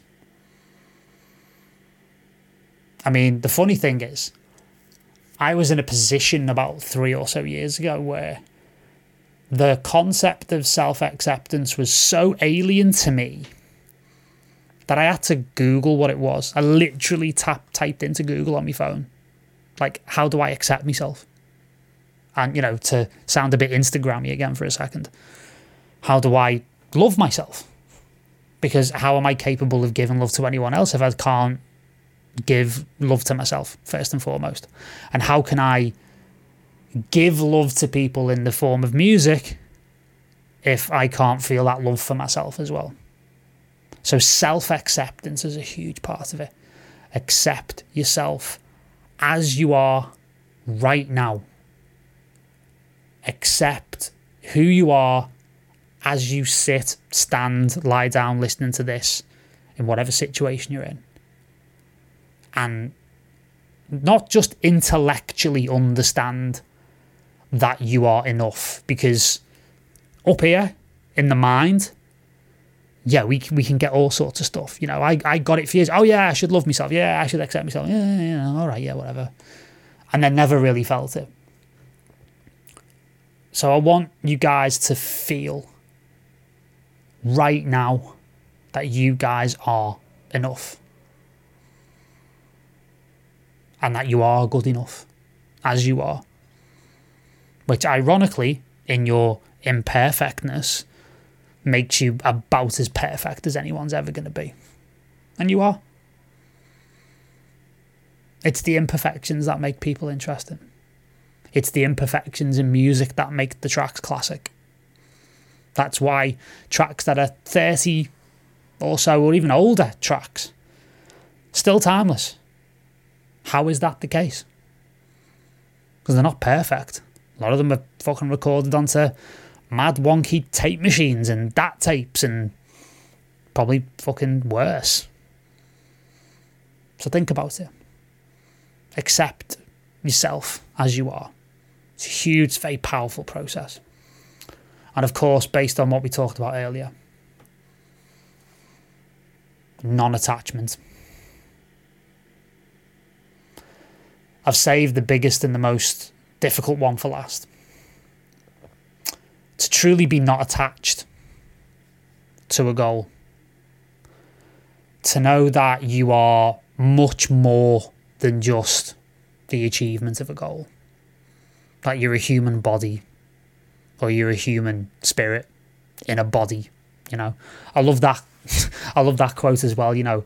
You're a ghost driving a meat-covered skeleton on a rock that's doing 1,000,000 miles an hour around a ball of fire. What the fuck have you got to be scared of? So, you know, think about it. I love what Gary Vaynerchuk says about that, you know. The chances of you even being here right now in this form is fucking mental. It's like 4 billion to 1, you know? And our fucking gobs are tripping us because we're not getting signed to record labels. The fact that we're even here is a miracle. And it means that we're so much more than the tracks we write. We're so much more than the DJ sets we put up for people to scrutinise. We're so much more than our press photos. We're so much more than the clanged mix we did at a gig once. We're so much more than the deafening silence we get from a lot of record labels because they're too busy to reply. And we're definitely more than what we think we are. That's the honest answer. So non-attachment is huge. Because again, in not being attached to the goal, it means that you are sending the message that you are okay whether or not this goal happens or whether this situation arises or not. Which, as I say, ironically, makes that situation far, far more likely to happen. You know? So yeah. I knew this was going to be a doozy tonight, guys. Wow. Huge. So let's take this, right? Let's take this knowledge of the last hour and 37 minutes and let's see how we can apply this. Okay? So let's have a look at some comments, shall we? I'm just going to get Dennis's up here first of all, because Dennis has a beautiful story. He really has. You know? So let's just read this. With regards music and life, sets the bar very high. And again, there's nothing wrong with having, like, you know, high hopes and high standards. Very different from, you know, having high expectations. Okay? Sometimes this isn't a bad thing, other times it can be a curse and it can be limiting. I mean, you have to be realistic. recently have turned down quite a few gigs, and I do believe this is down to confidence. Okay, so there's an interesting conversation to be had about confidence there as well, because we act like confidence is this like currency, you know, like the way, you know, the pound is, or the dollar, or the euro, or, you know, I don't know, the Indian rupee or whatever. We act like, you know, this confidence thing is something that we can just go out to a shop and buy or exchange for something else. And it isn't. It's confidence is a side effect, and it's a side effect of performance. That's all it is. But also as well, it's a side effect of self-acceptance. If you've completely accepted yourself, or if you accepted yourself to a higher level, then confidence isn't hard to come by, because quite frankly, you haven't got a fucking thing to prove to anyone. So actually, again, this points back inward. It points back towards self-acceptance. As a recovering addict, I certainly see the world very differently to how I did when I had a residency back in the late 90s. So obviously Dennis has, you know, got a very, very personal story here, which I really want to honour him for, you know, and really, you know, show a lot of gratitude for him being so honest here. I feel quite happy when I'm by myself in the studio. However, when I'm around people, I struggle with social anxiety. It's not like I can have a beer to take the edge off. I do try to step outside my comfort zone, but I just don't feel the time is right to be playing out. Dude, you know what? It's okay. It's okay. It really is. And the fact of the matter is that, you know, if that's your natural habitat, then that's totally fine at this moment in time. I would say that, you know, if it is an aspiration of yours to play out eventually, then, you know, you'll grow, and when the time's right, it'll happen. And again, you do like to push yourself outside your comfort zone as well, so that's a brilliant thing, and that will progress for you, I'm sure. So I guess my biggest fear is, will I ever think I'm good enough? I don't know. I watch artists playing their own tracks quite happily, and I'm nowhere near that point just yet. I'm hoping this will change over time. I also feel that when I have a track that I've made that I'm happy to include in a set, this will be a turning point. Yeah, so what I would say is that there's a few things to go through there.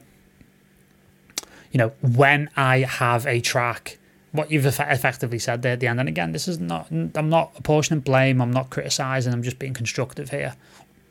When I have a track that I'm happy to include in a set, I will be happy. However, what will happen is that when you're happy, you will end up with a track that you will be more than elated to include in a set.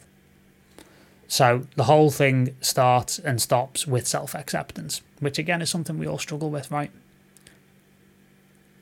So that fear of failure can be dropped as we learn to accept ourselves and learn to know that we're enough regardless of whether or not that happens.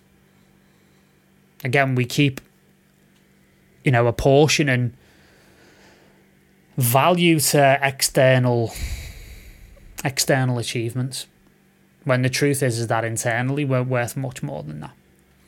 So hopefully that helps, mate. So as Nick said,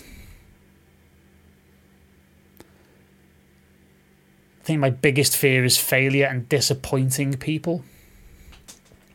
I also think that's the reason I can be so awkward around people that I don't know or look up to. And that's why I feel on my best being alone in my room or studio. So yeah, and look, some people are naturally introverted, and that's totally okay. And actually, if you think about it, most really well-known DJs are quite introverted. And it's a way for them to express themselves musically in a way that they can't express with words. So again, don't beat yourself up for being socially awkward. Don't beat yourself up for feeling better if you're on your own or in the studio, or, you know, you feel a little bit when you meet people that you admire. I can tell you a story about when I was 8 years old. I met my footballing idol, a guy called John Barnes. He played for Liverpool and England, scored probably the best goal ever in international football history for England against Brazil, in 1984. And that guy just signed for Liverpool, and I absolutely adored this man. And honestly, like, my legs went. He was holding me up for the photo. So don't talk to me about being a bit awkward when you meet people you look up to. I nearly fainted when I met mine, even though I was 8 years old, but whatever. But the thing to bear in mind is that these people, and one of the things I did learn in my time in LA in particular, was, I met some crazy people, not to get into like a name dropping exercise, but I met a lot of very, very well known and very successful and very well respected people. They all have one thing in common. They're all the same. They're just people. That's all they are. They're just humans like me and you. Like I said before, Bradley Wiggins does one of the most incredible things in British sporting history.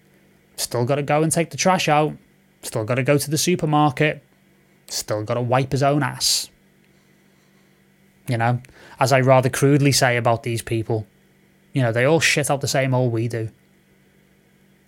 So don't treat them any differently, because they don't want that, because they're just normal people. And the people who do want that are probably the ones who aren't worth knowing. So yeah. So hopefully that helps both you and Clyde. Jules, perfectionism. Yeah. So perfectionism, extreme expectation. Setting the bar too high, the inner critic. Yeah. Yeah. And we all have to deal with that inner critic, because we all have that from time to time. And that's honestly where the mindfulness and the meditation can really come in, because it allows you to separate from your own thinking. It allows you to just take a step back and observe. So the key to meditation is to understand, actually, what are you? Are you the thought that's happening in your own head right now? Or are you the, shall we say, loving awareness of that thought taking place and witnessing that thought taking place? That's actually you. You're not your thoughts. Thoughts are just thoughts. I mean, if every thought that I had every day had value, Jesus Christ, my life would be a shit show. Trust me. So yeah, the inner critic is just that. It's just a thing in your head based on experiences that you've had. And it's a part of the unhealthy side of the ego that is looking to try and keep you safe. It's actually a defense mechanism that's there to wire you towards staying safe. Fear of failure, as Jules says here. Like, what if the music thing doesn't work out when I want it more than anything else in the world? Pressure right there. Yeah. And again, wanting, attachment, expectation.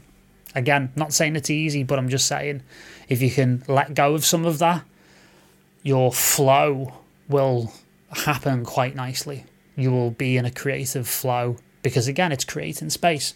Meditation, again, you create space between you and your thinking.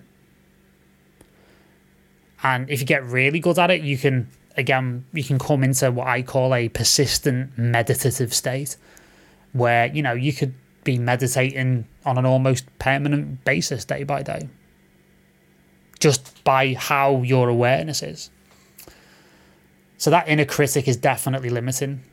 And it's definitely something that I interface with on a very, very regular basis. So yeah, that pressure is self-inflicted. So it's something to be aware of. So really, as I've titled the description of this live tonight, what we need to get to is a point where we can get out of our own way.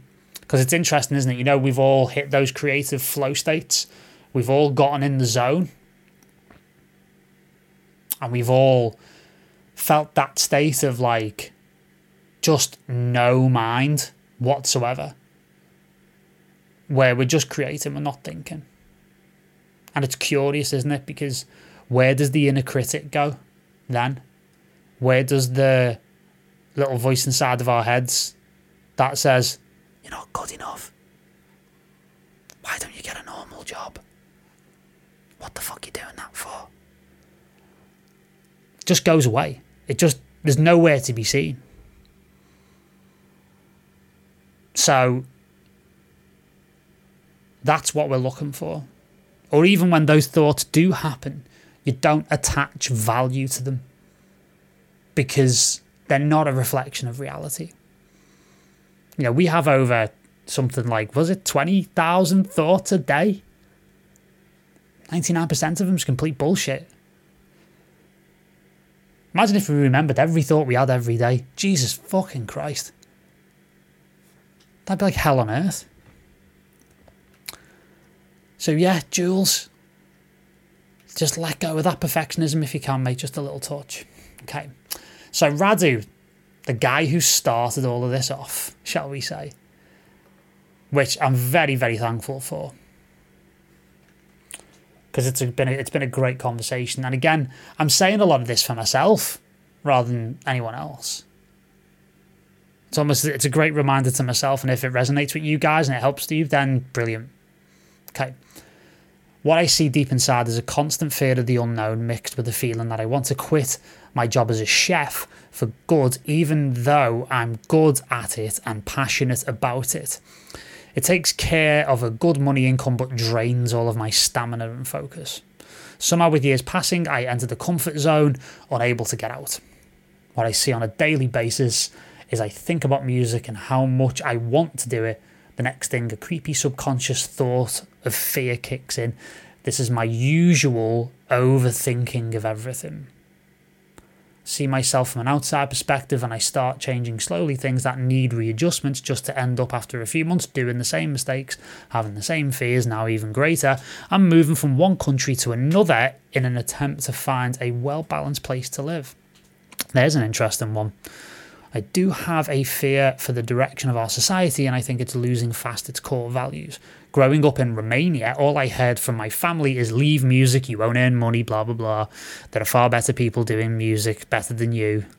That old chestnut. So this is just a short summary. Pretty sure a lot can relate to this. Hopefully moving next week to Barcelona will put me on the right path to doing things differently and step up the game. It's interesting, because if I can relate my own experience to this for a second, and not a lot of people know this. That wasn't my Michael Caine impression, by the way.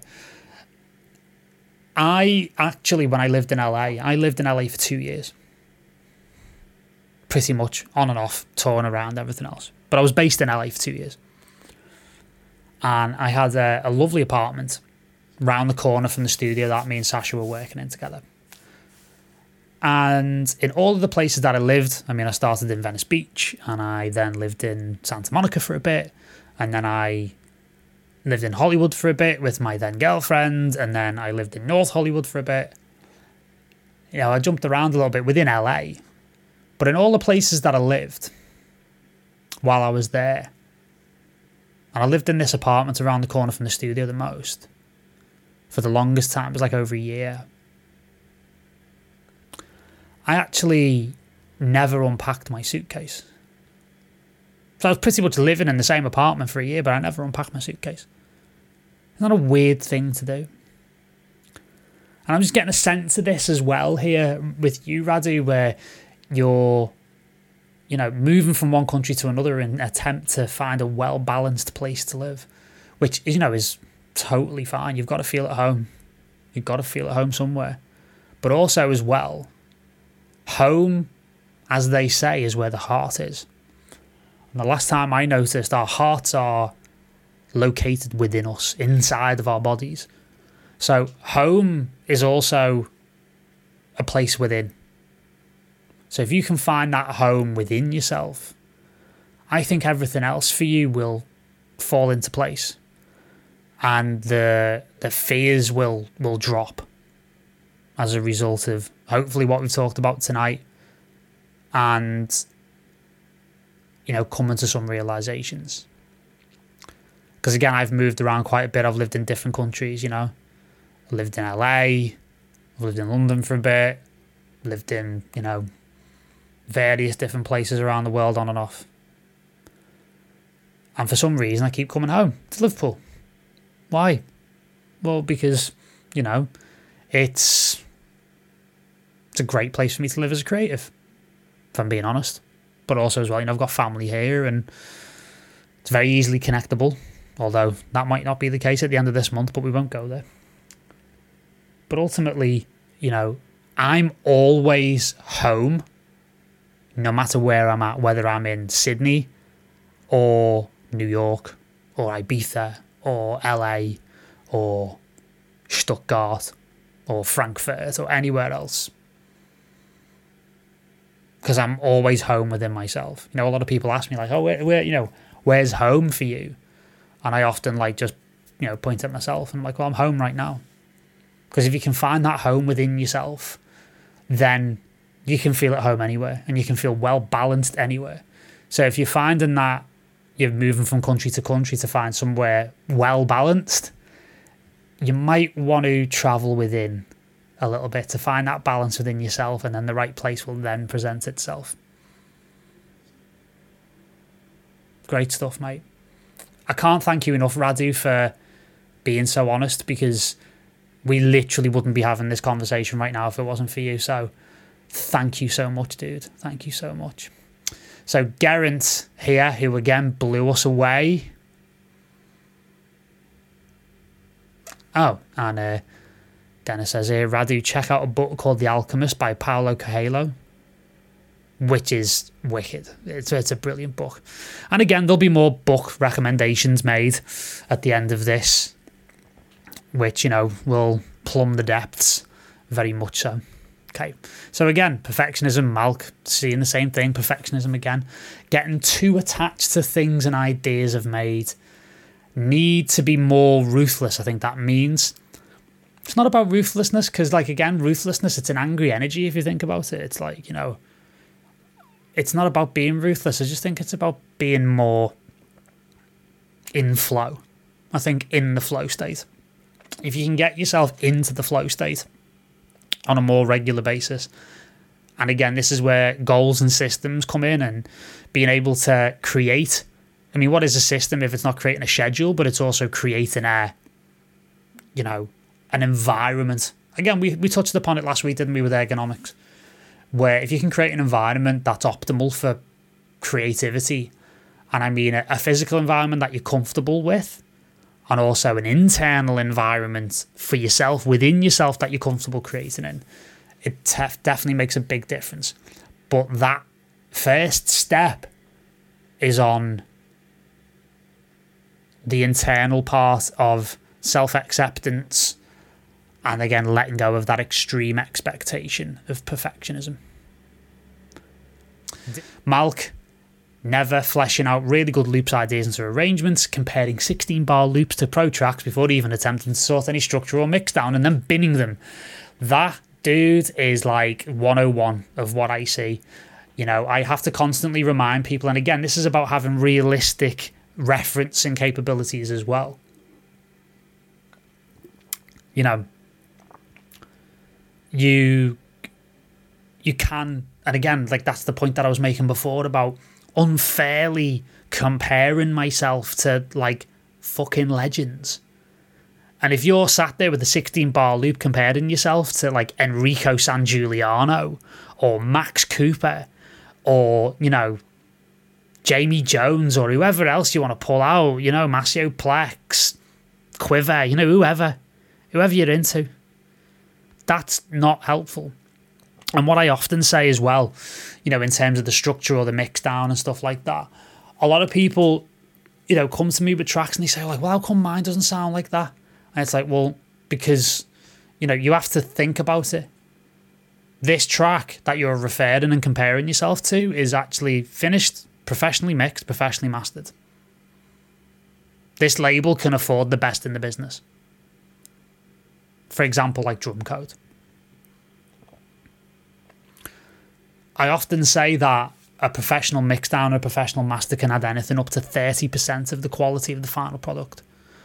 And I'm quite privileged in the bits of mixing and mastering work that I do for people still, that I get to hear people's productions in a more raw state. And I can, with permission, I can play pre-masters and I can play mastered stuff.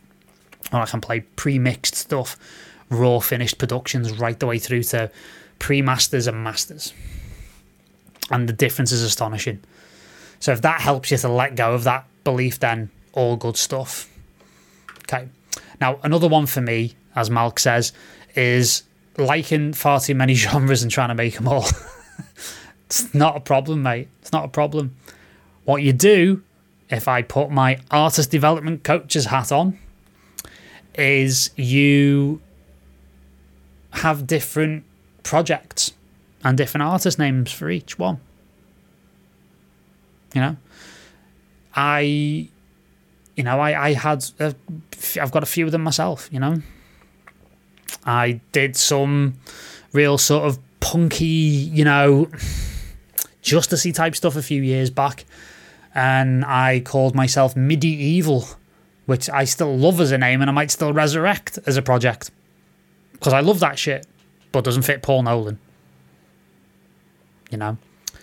So if you've got different genres that you need to desperately scratch the itch of, have different buckets and different artist projects for each one. It's kind of like the difference between, say, Richie Hawtin as a DJ and as an artist and Plastic Man. It's kind of like the difference between Maceo Plex, Metric and Mariolito. It's kind of like the difference between Eric Prydz and Sir SD. Yeah. So, I would definitely say that's not a problem. Also, having 3 song ideas in one track and it not flowing properly. Well, yeah, I mean, that will alleviate itself now. If you think about the less is more, if you've got 3 ideas and they're not flowing properly, then separate them out. You've essentially written 3 tracks. Congratulations, you've just written an EP. All good. So I'm just going to go into the comments here a little bit for this stream because I'm just seeing a few bits of interesting conversation happen. Okay. So let me just dial through here.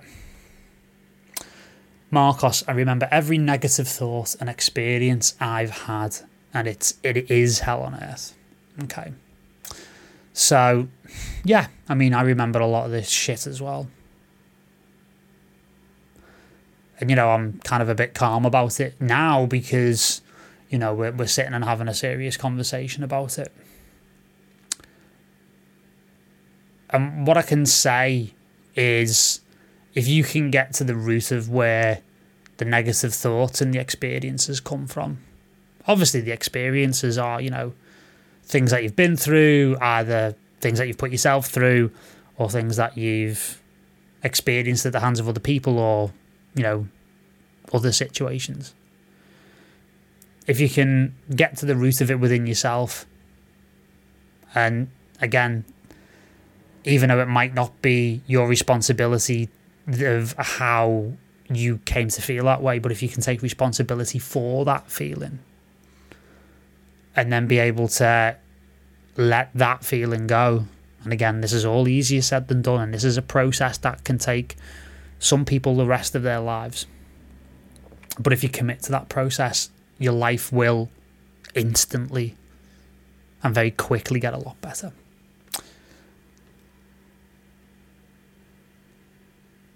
So, no, it's all good, mate.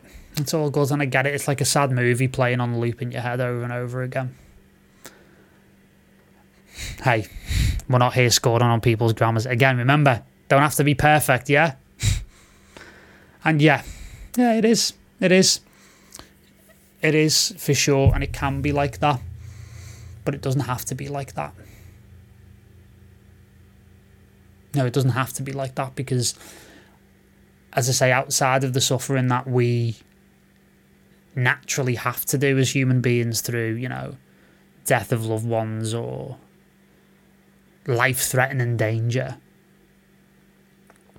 everything else is, as difficult as this sounds, is a choice that we can make. And we can choose to do something different, and we can choose to do something about it. I'm not saying it's an easy choice. I'm not saying it's a choice that a lot of people will commit to, because most people are run and controlled by their fear on a very unconscious basis. I still am, to an extent. I'm not presenting myself, don't get this twisted. I am no expert. I'm not a guru. I am not a scientist. I'm not a therapist. I'm not any of these things. I'm just somebody who's been through shit, who knows how it feels, and for some reason, I just can communicate about it in the hope that you guys can be helped by this. And I'm, again, using this platform as a way of doing this because I desperately, well, not desperately, but, I just really, really, really want to help people. Because I know it doesn't have to be this way. Because I decided to look very deeply at what my limiting beliefs were and what my experiences were and how they were unconsciously controlling me. Another thing that I like, another piece of advice is, whatever you don't change, you choose. And, doing nothing is still doing something. But you take the first step on that journey and guarantee things will unravel in positive ways for you guys. So I'd like to sort of finish up tonight by referring to, as you know, a very good friend of mine. A very, very good friend of mine. Which I will move out. And I'm going to move myself over here. Okay. So text might be a little bit small. Let me see if I can do anything about that. Don't think I can, but I'll read it out to you anyway. Probably come out in the video a lot better. So Patrice's posts have been a real source of inspiration, not just for me, but for a lot of people in recent times, because he's been raw, open, and quite honest. And this is kind of my favourite quote of all, really. And it's about dealing with jealousy. Okay, so let me just read this out to you. Dealing with jealousy. In any competitive field, such as DJing, we are confronted with the fact that other people are more successful than we are. Comparison, right? This creates a feeling of jealousy and low self-worth within us, which is amplified by social media. It can be amplified. How I would like to respond to that is, I think exactly what we're doing right now is just about the most positive use of social media I can think of. Which is, again, an exception rather than the rule at the moment, but I'm sure that will change. Patrice continues, he says, I grapple with this emotion myself and notice it in many, often extremely accomplished artists. Jealousy lets us focus on what we lack, what we don't have, compared to others, and ignore our own good fortune. It traps us in negative thought patterns. Why not me, right? So think about it. We forget to think about what we actually have going for us because we're so focused on what we don't have. Negative thinking attracts struggle and scarcity. And again, a few of you said, oh yeah, I really struggle with that. And the key is to maneuver and grow to a point where the struggle is less. I mean, I don't think the struggle ever stops, but I do think we can lessen the struggle for ourselves and let things be a little more easy. So, negative thinking kills creativity and personal growth. The opposite is also true. Positive thoughts invite love, opportunity, and a higher caliber of humans into our lives. Here are a few things that help me get into a positive state of mind. Number 1, being grateful. This is a superpower. Instead of feeling annoyed about having to be the warm-up DJ, it helps to remember that playing to people is a privilege. And being able to do this and, communicate with each other and help each other grow in this way is a privilege in and of itself. And it's a fantastic privilege that I'm honoured to carry for you guys. And I'm honoured to serve you guys. I really am. I'm incredibly grateful for all of your passion and love and support in this group. Gratefulness should extend to things. Gratefulness could extend to things we take for granted. Health, friends and family, having access to infinite knowledge on the internet. Jealousy cannot exist in the same space as gratefulness. It's a very, very good point. Quitting the rat race. It's easy to get trapped in the race for popularity and success. So when Patrice talks about quitting the rat race, he's not talking about quitting a 9-to-5 job in an office and pursuing your dream of being a DJ, because that's essentially just swapping one rat race for another. It's easy to get trapped in the race for popularity and success. Everything is measurable. Social media likes, DJ fees. But we all have different starting points, different talents and different flaws. We don't get to pick our looks or where we're born. The only valid comparison is the one with our former selves. There you go. If you are sat here right now and you are 1% better than you were in the past, congratulations. You're a wonderful human being. And even if you aren't, you're wonderful anyway. You're just on the path. Okay. Focus on your own growth. So again, that whole thing of comparing ourselves against artists that, we have no business comparing ourselves to. And even the ones that are on our level, don't even think about it. We're all on our own unique path. Measure success by your own rules and don't limit yourself to fame and money. No blaming, no complaining. The moment I took ownership of my shortcomings and refused to blame others, my life transformed. This requires brutal honesty, but is the starting point onto a path of continuous personal growth.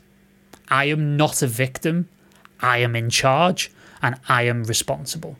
And again, when I say, you accept yourself, that is another way of saying it. It's another way of saying that I take responsibility for who I am. And I accept myself whole, including all of my shortcomings. Genuinely being happy for the good fortune of others.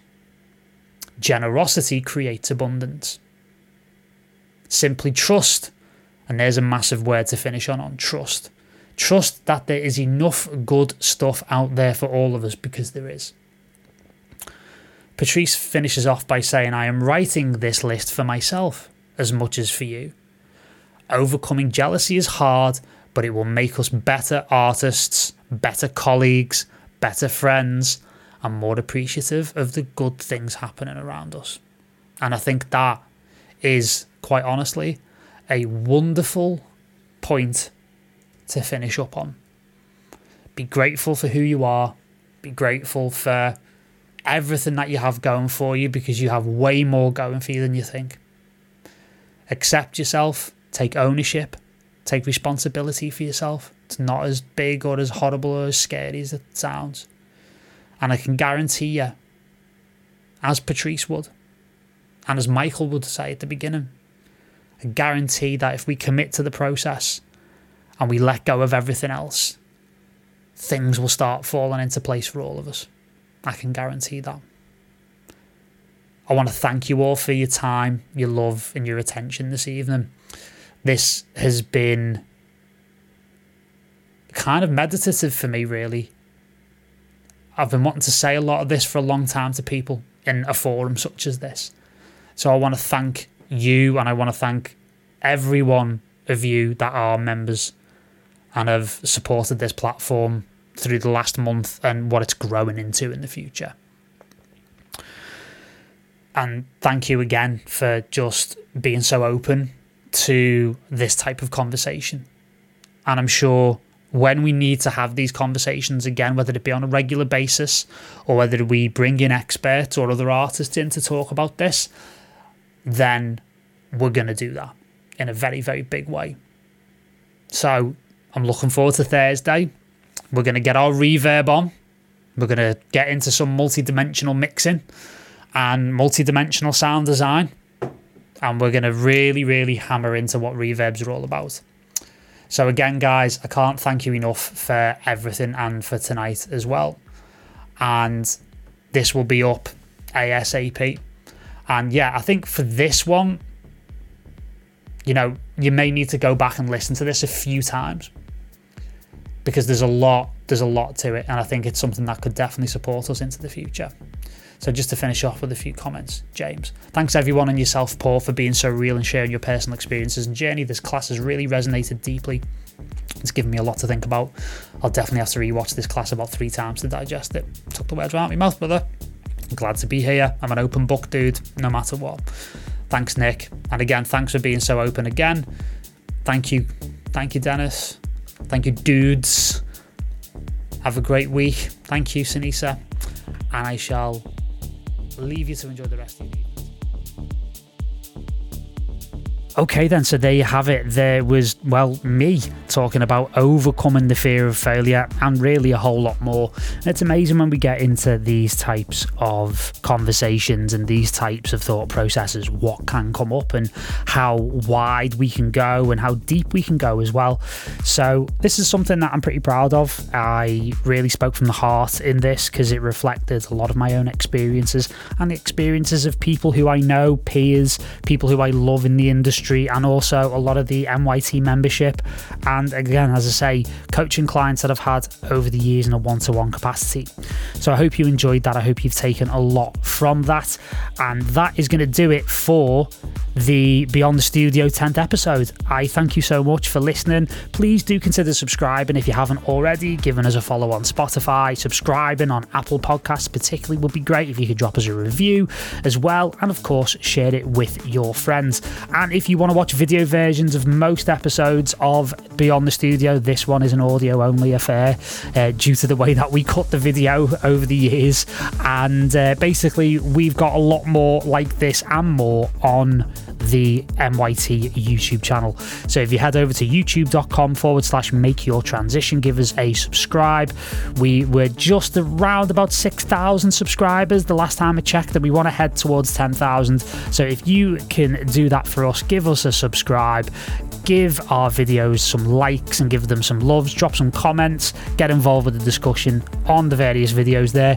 You will be able to watch them all episodes of Beyond the Studio in a nice convenient place, all in one playlist, and get the benefit of all the other video and content we've got on there. Anyway, that will do it for this week. I truly promise that now. I am definitely going. I shall see you next week for another episode of Beyond the Studio. That's it for now. Stay safe, stay sound, and I'll speak to you soon. Goodbye.